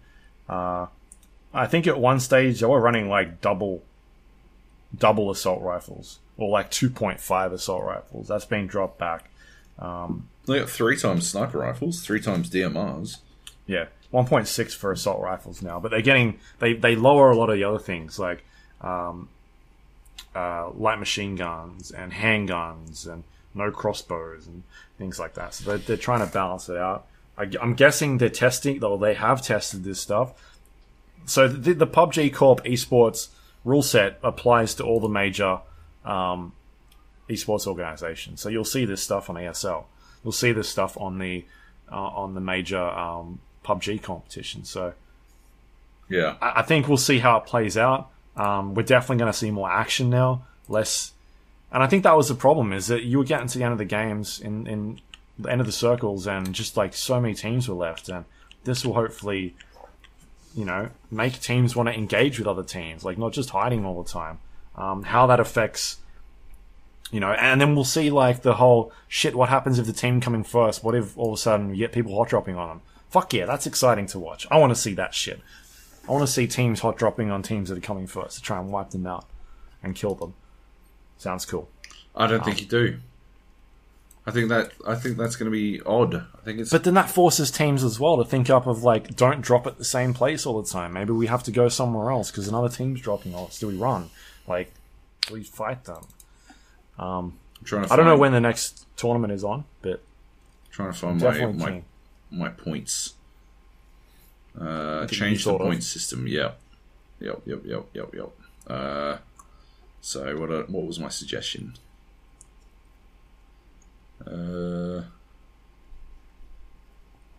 I suggested a linear point progression, which is not what they've gone with. So I had linear points, 20 per place, and kills were 15 apiece. So 3/4, a kill was worth 3/4 of a place, which means that 4 kills would still get you 4 places. 4 kills would get you 3 places, which meant that it was still better to get the squad wipe. You were still pursuing kills at the end of the day, but you were not pursuing kills at the cost of literally everything else, which I believe is what's going to happen. Yeah. I don't know. I think you're too incentivized. I actually got a lot of really good feedback about my points system. Clearly, PUBG weren't listening. Anyway. It's because you're Australian. That's it. They don't give a fuck. I had to throw that in there as well. They don't give a fuck. No, there's 6 regions. There's 6 regional pro leagues. There's North America, Europe, Korea, Japan, China, Taipei. There's fucking 4 regions in the space of fucking 10% of the world's fucking geographical space. That's lunacy. China, yep. I definitely understand. I do not understand how there is not a fucking SEA region. Fuck. Oh, there is an SEA region. There's 4 fucking Southeast Asian fucking countries with their own fucking leagues, and there's a Southeast Asian pro circuit as well. Amazing. Jesus Christ. Fuck PUBG. Anyway, what's next? Alright. Next up, Metro Exodus pulled from Steam Store will be exclusive to Epic Games Store, as well as Dauntless is also the same dealio. Yeah. People are raging out about this. I don't really see the problem, but I think we've talked a lot about how I don't care too much about having a couple of different stores. It doesn't really matter to me. I don't find it that big an inconvenience. Yeah. But people are losing their shit. I've seen people lose their shit. Yeah, well, they're review bombing the other Metros. Deep Silver I saw that. Games. Yeah. Yeah, like, I feel like, obviously the outrage from it is not great, but at the same time, I don't think it's a good move by the publisher. Like, allowing their customers to buy it from a store that they've used all this time. Like, it's this thing of, now I've got to fucking buy all my games on the fucking Epic Store, and it's, there's no 2-factor authentication on that, as far as I know, because I've always had troubles with it. Maybe they did fix it, but like just No, shit, basic email, shit like it's that. email to FA, but Yeah, just going through this thing of like, all right, what games is my, like, which client do I need to fire up for my games now? Yeah, I don't know. I'd rather just have the choice as a consumer to be like, I want to play it on this platform, or if I want to buy it on Green Man Gaming, or buy it on GOG. Like, fair enough. I don't think it's a good move for them to abandon Steam entirely, whether or not they're getting a better cut or not. Yeah, I think it's a bad move on their part. yeah, I don't think it. But I don't agree with the outrage, like people flipping out and yeah. doing all that sort of shit. It's dumb. Yeah, I think Metro probably made a mistake by being the first ones to do this because they'll cop most of the heat, and I think they're copying a lot of heat because they're moving from one thing to another. Dauntless has it a bit easier because they are always sort of on their own launcher, right? I think, pretty sure. Right. So it's not that big a deal for them, but you do have to migrate your account to the Epic Game Store apparently if you want it to work. So that's another thing, I guess. Yeah. So the way it'll work is people that have already bought Metro Exodus on Steam will still be able to play it on Steam. They'll still get updates. They'll still be able to get the DLC and whatnot. Right. Yeah, they just, like, I don't know if you can still buy it as of today. I don't think I know there was a point where it was still sellable and it was like one of the highest selling games on Steam. So at the end of the day, they fucking made money out of it anyway. But yeah, like, it's not like it's being removed entirely and the people that bought it are getting refunds or... Yeah, right. I know that Humble Bundle, people who purchased it by the Humble Bundle are getting Steam keys. They're not getting Epic Games Store's keys or whatever the fuck. Well, it's going to be interesting to see what we get review keys on. Yeah. I assume Epic. I assume. Oh, yeah. I'd be surprised any other way. There's still so much about Epic Epic's Game Store that isn't really up to... It took Steam a long time to get to these places, but like, yeah. Yeah, I mean, they've got things like cloud saves, controller support, forums. Yeah. Like, what is their return policy like? Especially for Australians, we've got a pretty strict return policy on goods here. You know, I don't know how a lot of that stuff works, but I don't see, like, it seems pretty basic when I look at their store. Yeah. Yeah, it is. I don't think it matters ultimately, but yeah. I understand why people are generally upset. Just don't. Sure. I don't care personally. Cool. Last one is yours. Subnautica Below Zero is out now. I don't know what this is. You don't know what Subnautica Below Zero is? Subnautica Below Zero is a standalone expansion for Subnautica. Why are we doing the podcast? Hey, I know, right? I'm wasting fucking time instead of playing. You kept talking about fucking Kingdom Hearts 3, and I'm sitting here like, I should be play under that. the sea, motherfucker. You could be under the sea, Joe. I could be. With Ariel. Oh, really? No, I don't know if she's in it. Oh. Just want to, She's a Disney character, get my Shape of Water on. Yeah, so it's in an Arctic biome, so I believe temperature is a factor. There's new creatures and stuff like that, new things to explore. It's hit early access. It's not out, Alan. Oh, okay. And I'm in two minds as to whether or not I jump in. I bought it fucking immediately, but I don't know if I play it yet or if I wait until it actually fully releases. Yeah, because I played Subnautica. I guess, we ran into this. Subnautica could have been Game of the Year last year, 2018, when it officially released. But because of when we played it and when we were both obsessed about it, it was in the running in 2017 instead. And I'm wondering, should I... That was Dead Cells. It was Subnautica as well, Dorcas and The Forest. Yeah. Yeah. Because we're too fucking quick. We're too fucking early on this shit. Yeah, so I don't know. I don't know if I should jump in. I really want to, though. Because, fuck. Love me some Subnautica. Wonder if they've fixed the VR stuff or if I need a mod, because you need a mod to make Subnautica's, like Subnautica Originals VR any like worth playing. So yeah, I don't know. I'll check it out. I'll look into it. If I can play it in VR, I'll play it immediately. If I can't, I'll take that as a sign to hold off until at least there's a mod. Yeah. Cool. I'm going to email them. Good plan. Yeah. All right. That was it. That's it. That's the news. Do we have any... I think we had a question on Discord. We do have a question. I don't have Discord open. We have a question from Baz. Baz writes, you guys were talking about fighting games the last podcast and which one is popular at any point in time. You mentioned Mortal Kombat and Street Fighter specifically. When speaking to Joab on Discord, Smash Bros. Came up, and although I've barely played it, I explained it is the biggest fighting game and has been for a long while, to the best of my knowledge. What?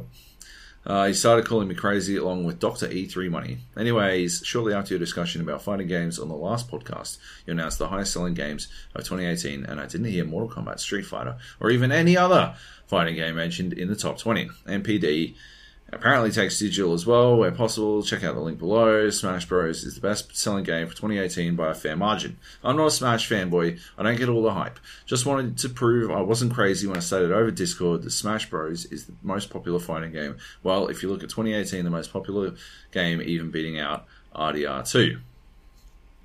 How was Japan? Hope you enjoyed Mario Kart in Tokyo. I got about 70 kilometers going down the bridge. I did enjoy Mario Karting, and I got... Did he not listen at the start of the podcast? Right? Come on, Paz. It's like literally an hour. Fucking wake up, mate. Yeah, for December. It's the most popular for December, first of all. Smash Bros. Beat Red Dead Redemption 2 in December of 2018. Let's just fucking wind it back a bit there. Okay. Lot to take in on this one. I will start off by saying there is no way that I claimed that Smash Bros. Was not unbelievably popular.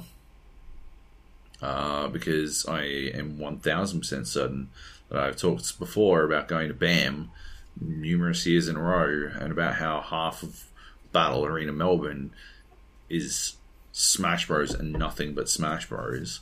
Like literally half of it is Smash Bros. But I've also talked about how inside the fighting game community, Smashers don't consider themselves to be fighting game fans, and fighting game fans don't consider Smashers to be fighting game fans either. So I am going to assume that I was A, either trolling, or B, being a dick about whether or not Smash is a fighting game in the same sense, or if it is a Smash game. Yeah, that's what I'm assuming. I'm assuming Dr. E3 Money was definitely trolling, because he doesn't give a fuck about fighting games at all. But he does like to rile you up, as to whether or not Smash is unbelievably popular, it's obviously popular. But whether or not you're crazy on Discord, you are crazy on Discord, Baz. I don't know why, like, you're bringing up a lot of stuff, and I'm just smashing it all down. Mostly because prove that I said any of this.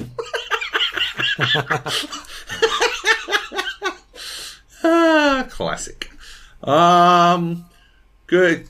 It was like, I guess you got in a question at the end with the how was Japan, but I already answered it. Not much of a question there. Baz Madan, he did add in the link to the MPD, so you can check it out. He is correct that it was more popular than Red Dead Redemption in December of 2018. And then he said my name to tag me, but I dismissed it immediately so that I wouldn't read it until this very podcast. Because that's how we do questions. Up in his bitch. Anyway, thanks for writing in, Baz. I was going to say thanks for the question, but not much of a question. And yeah, I honestly don't remember this conversation at all. And it doesn't seem like me at all. Like, it absolutely doesn't seem like something I would say, because, yeah, I know Smash is stupid popular. It drives me bananas how popular it is, because I don't like it at all. And yeah, I've been to, like, been to fighting game tournaments where they've been like I've been told to go talk to the Smashers, or they'll get upset. And I'm like, yeah, I don't want to. There's so many of them, and it smells down there. It actually does. No offense to Smashers, but it's like a Magic the Gathering thing. It's like most... The problem is, right, most of the people have good personal hygiene, but the ones who have bad personal hygiene have such bad personal hygiene that it's overwhelming, that you can't help but notice it. And if you're sitting there for a little while, like playing Smash, I guess you just sort of like get used to it, right? Like how when you go to Luke's place and it smells like cat shit, but he doesn't know because all he smells all day is cat shit. Yeah, like that. Yeah, exactly like that. Except for BO at Smash tournaments. Anyway, that's it. That's all I got. Cool. That's the show. Good stuff. That is the show. All right. Fucking you 3 can hours. find us Get on. fucked. Was it? So it would appeal. You did talk about Japan for a long time. My bad. It wasn't you, you can talking find about us. Kingdom Hearts 3 fucking anyhow. No, it was all me. iTunes, Android, Windows Store, everywhere. On everything you can find us on. We're probably there. All the Spotify, things. boom. The Gap, the GA podcast, you can search for us, we'll be on there. You can rate and review us, helps other people find the show. Please, if you haven't done that yet, do that. Do it takes it. like 15 seconds. Yeah. 3 hours we've done today, just today. Take your 15 seconds to tick a star. Right. And say Job's lied about Tokyo Smash. story No, is no, the Smash. best. Yep. Yeah. So yeah, appreciate everyone that does that. Persecute You can also email us questions to jpodcast@gmail.com, or if you want to jump on our Discord page like Baz, you can go to the jpodcast.com/discord. That'll take you to a link to all the things we do on Discord. We've got voice channels on there. There's people playing Battlefield at the moment. We had a big group playing Anthem on the weekend. There was an email for the Division going out, right? I thought I saw that. What? An email? A beta. Is it? Yep. Okay. Must have missed it. Hopefully that's a thing that I saw. Okay. That was for public knowledge. I'll check it quickly. Private beta features first taste of endgame contents. Right. Running from February 7 to February 11. Okay. Yeah, cool. We can talk about that. So yeah, if you want to play some of that, maybe jump in. Do it. Otherwise, Sea of Thieves, big Sea of Thieves update dropping next week as well. Oh, yeah. Keen to jump into that. Oh, yeah. I've been watching all their videos. Oh, really? Oh. You're getting all the info ahead of time. I watched the developer updates. That's how fucking deep I've gone into Sea of look Thieves. out. Yeah. You can also find us on social media, facebook.com/GAPodcast, twitter.com/GAPodcast. You can go to YouTube as well, which is GAPodcast.com/YouTube, the GAPodcast.com/Spotify. That's the audio link. YouTube is obviously a video link. Job's going to put some Mario Kart on there. Yep. I've got... What have I got? Nothing. Maybe I'll put some B-roll footage of Rage up as well. Cool. We'll see how we go with that. Don't put so much that we get copyright struck. No, I'll edit it. Good plan. Correctly. Yeah. And I would chuck some Anthem in, but it's risky business. I'm not sure. I can put a loading screen on. Oh. Yeah. Well, you can also go to the GAPodcast.com. It's got all the links, things we just talked about, including past episodes of the show. I forgot to mention this. Yes. But with everyone not being able to log into Anthem, I logged in before I left for Japan.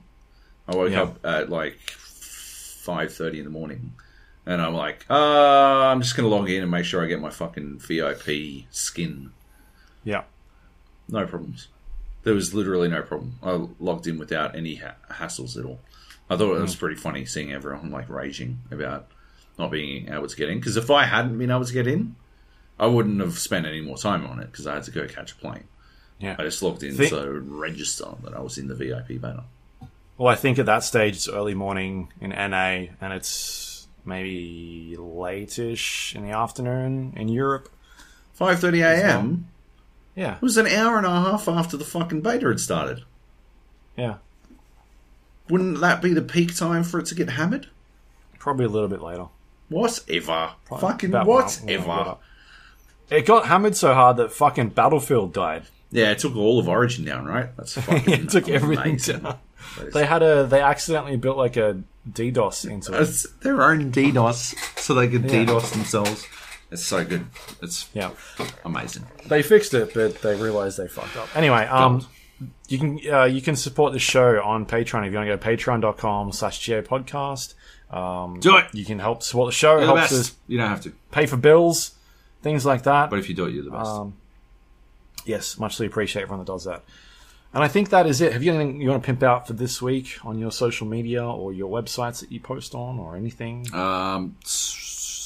or 3 a.m. Saturday, I'll have to check exactly, but check out my Anthem preview. There should be gameplay footage. I don't know if I might just put it on my own YouTube.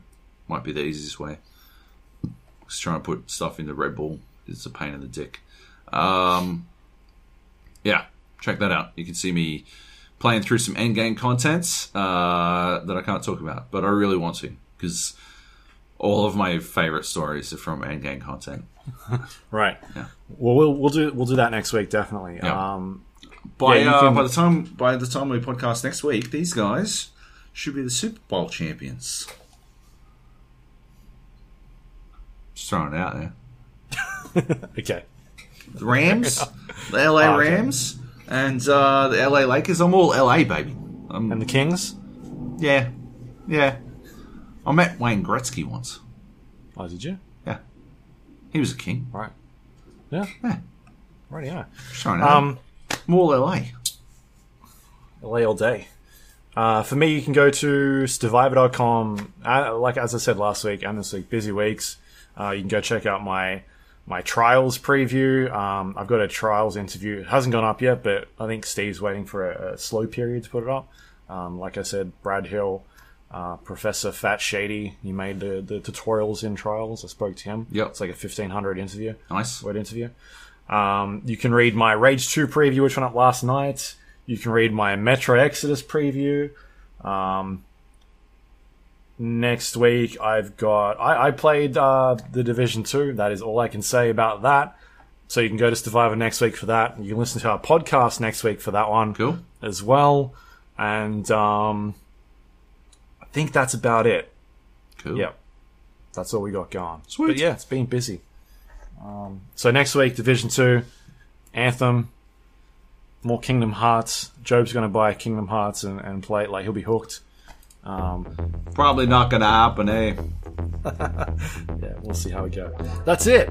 We're done. Done for another week. It's hot. I'm going to play some Battlefield. Nice. All right. See ya. Bye.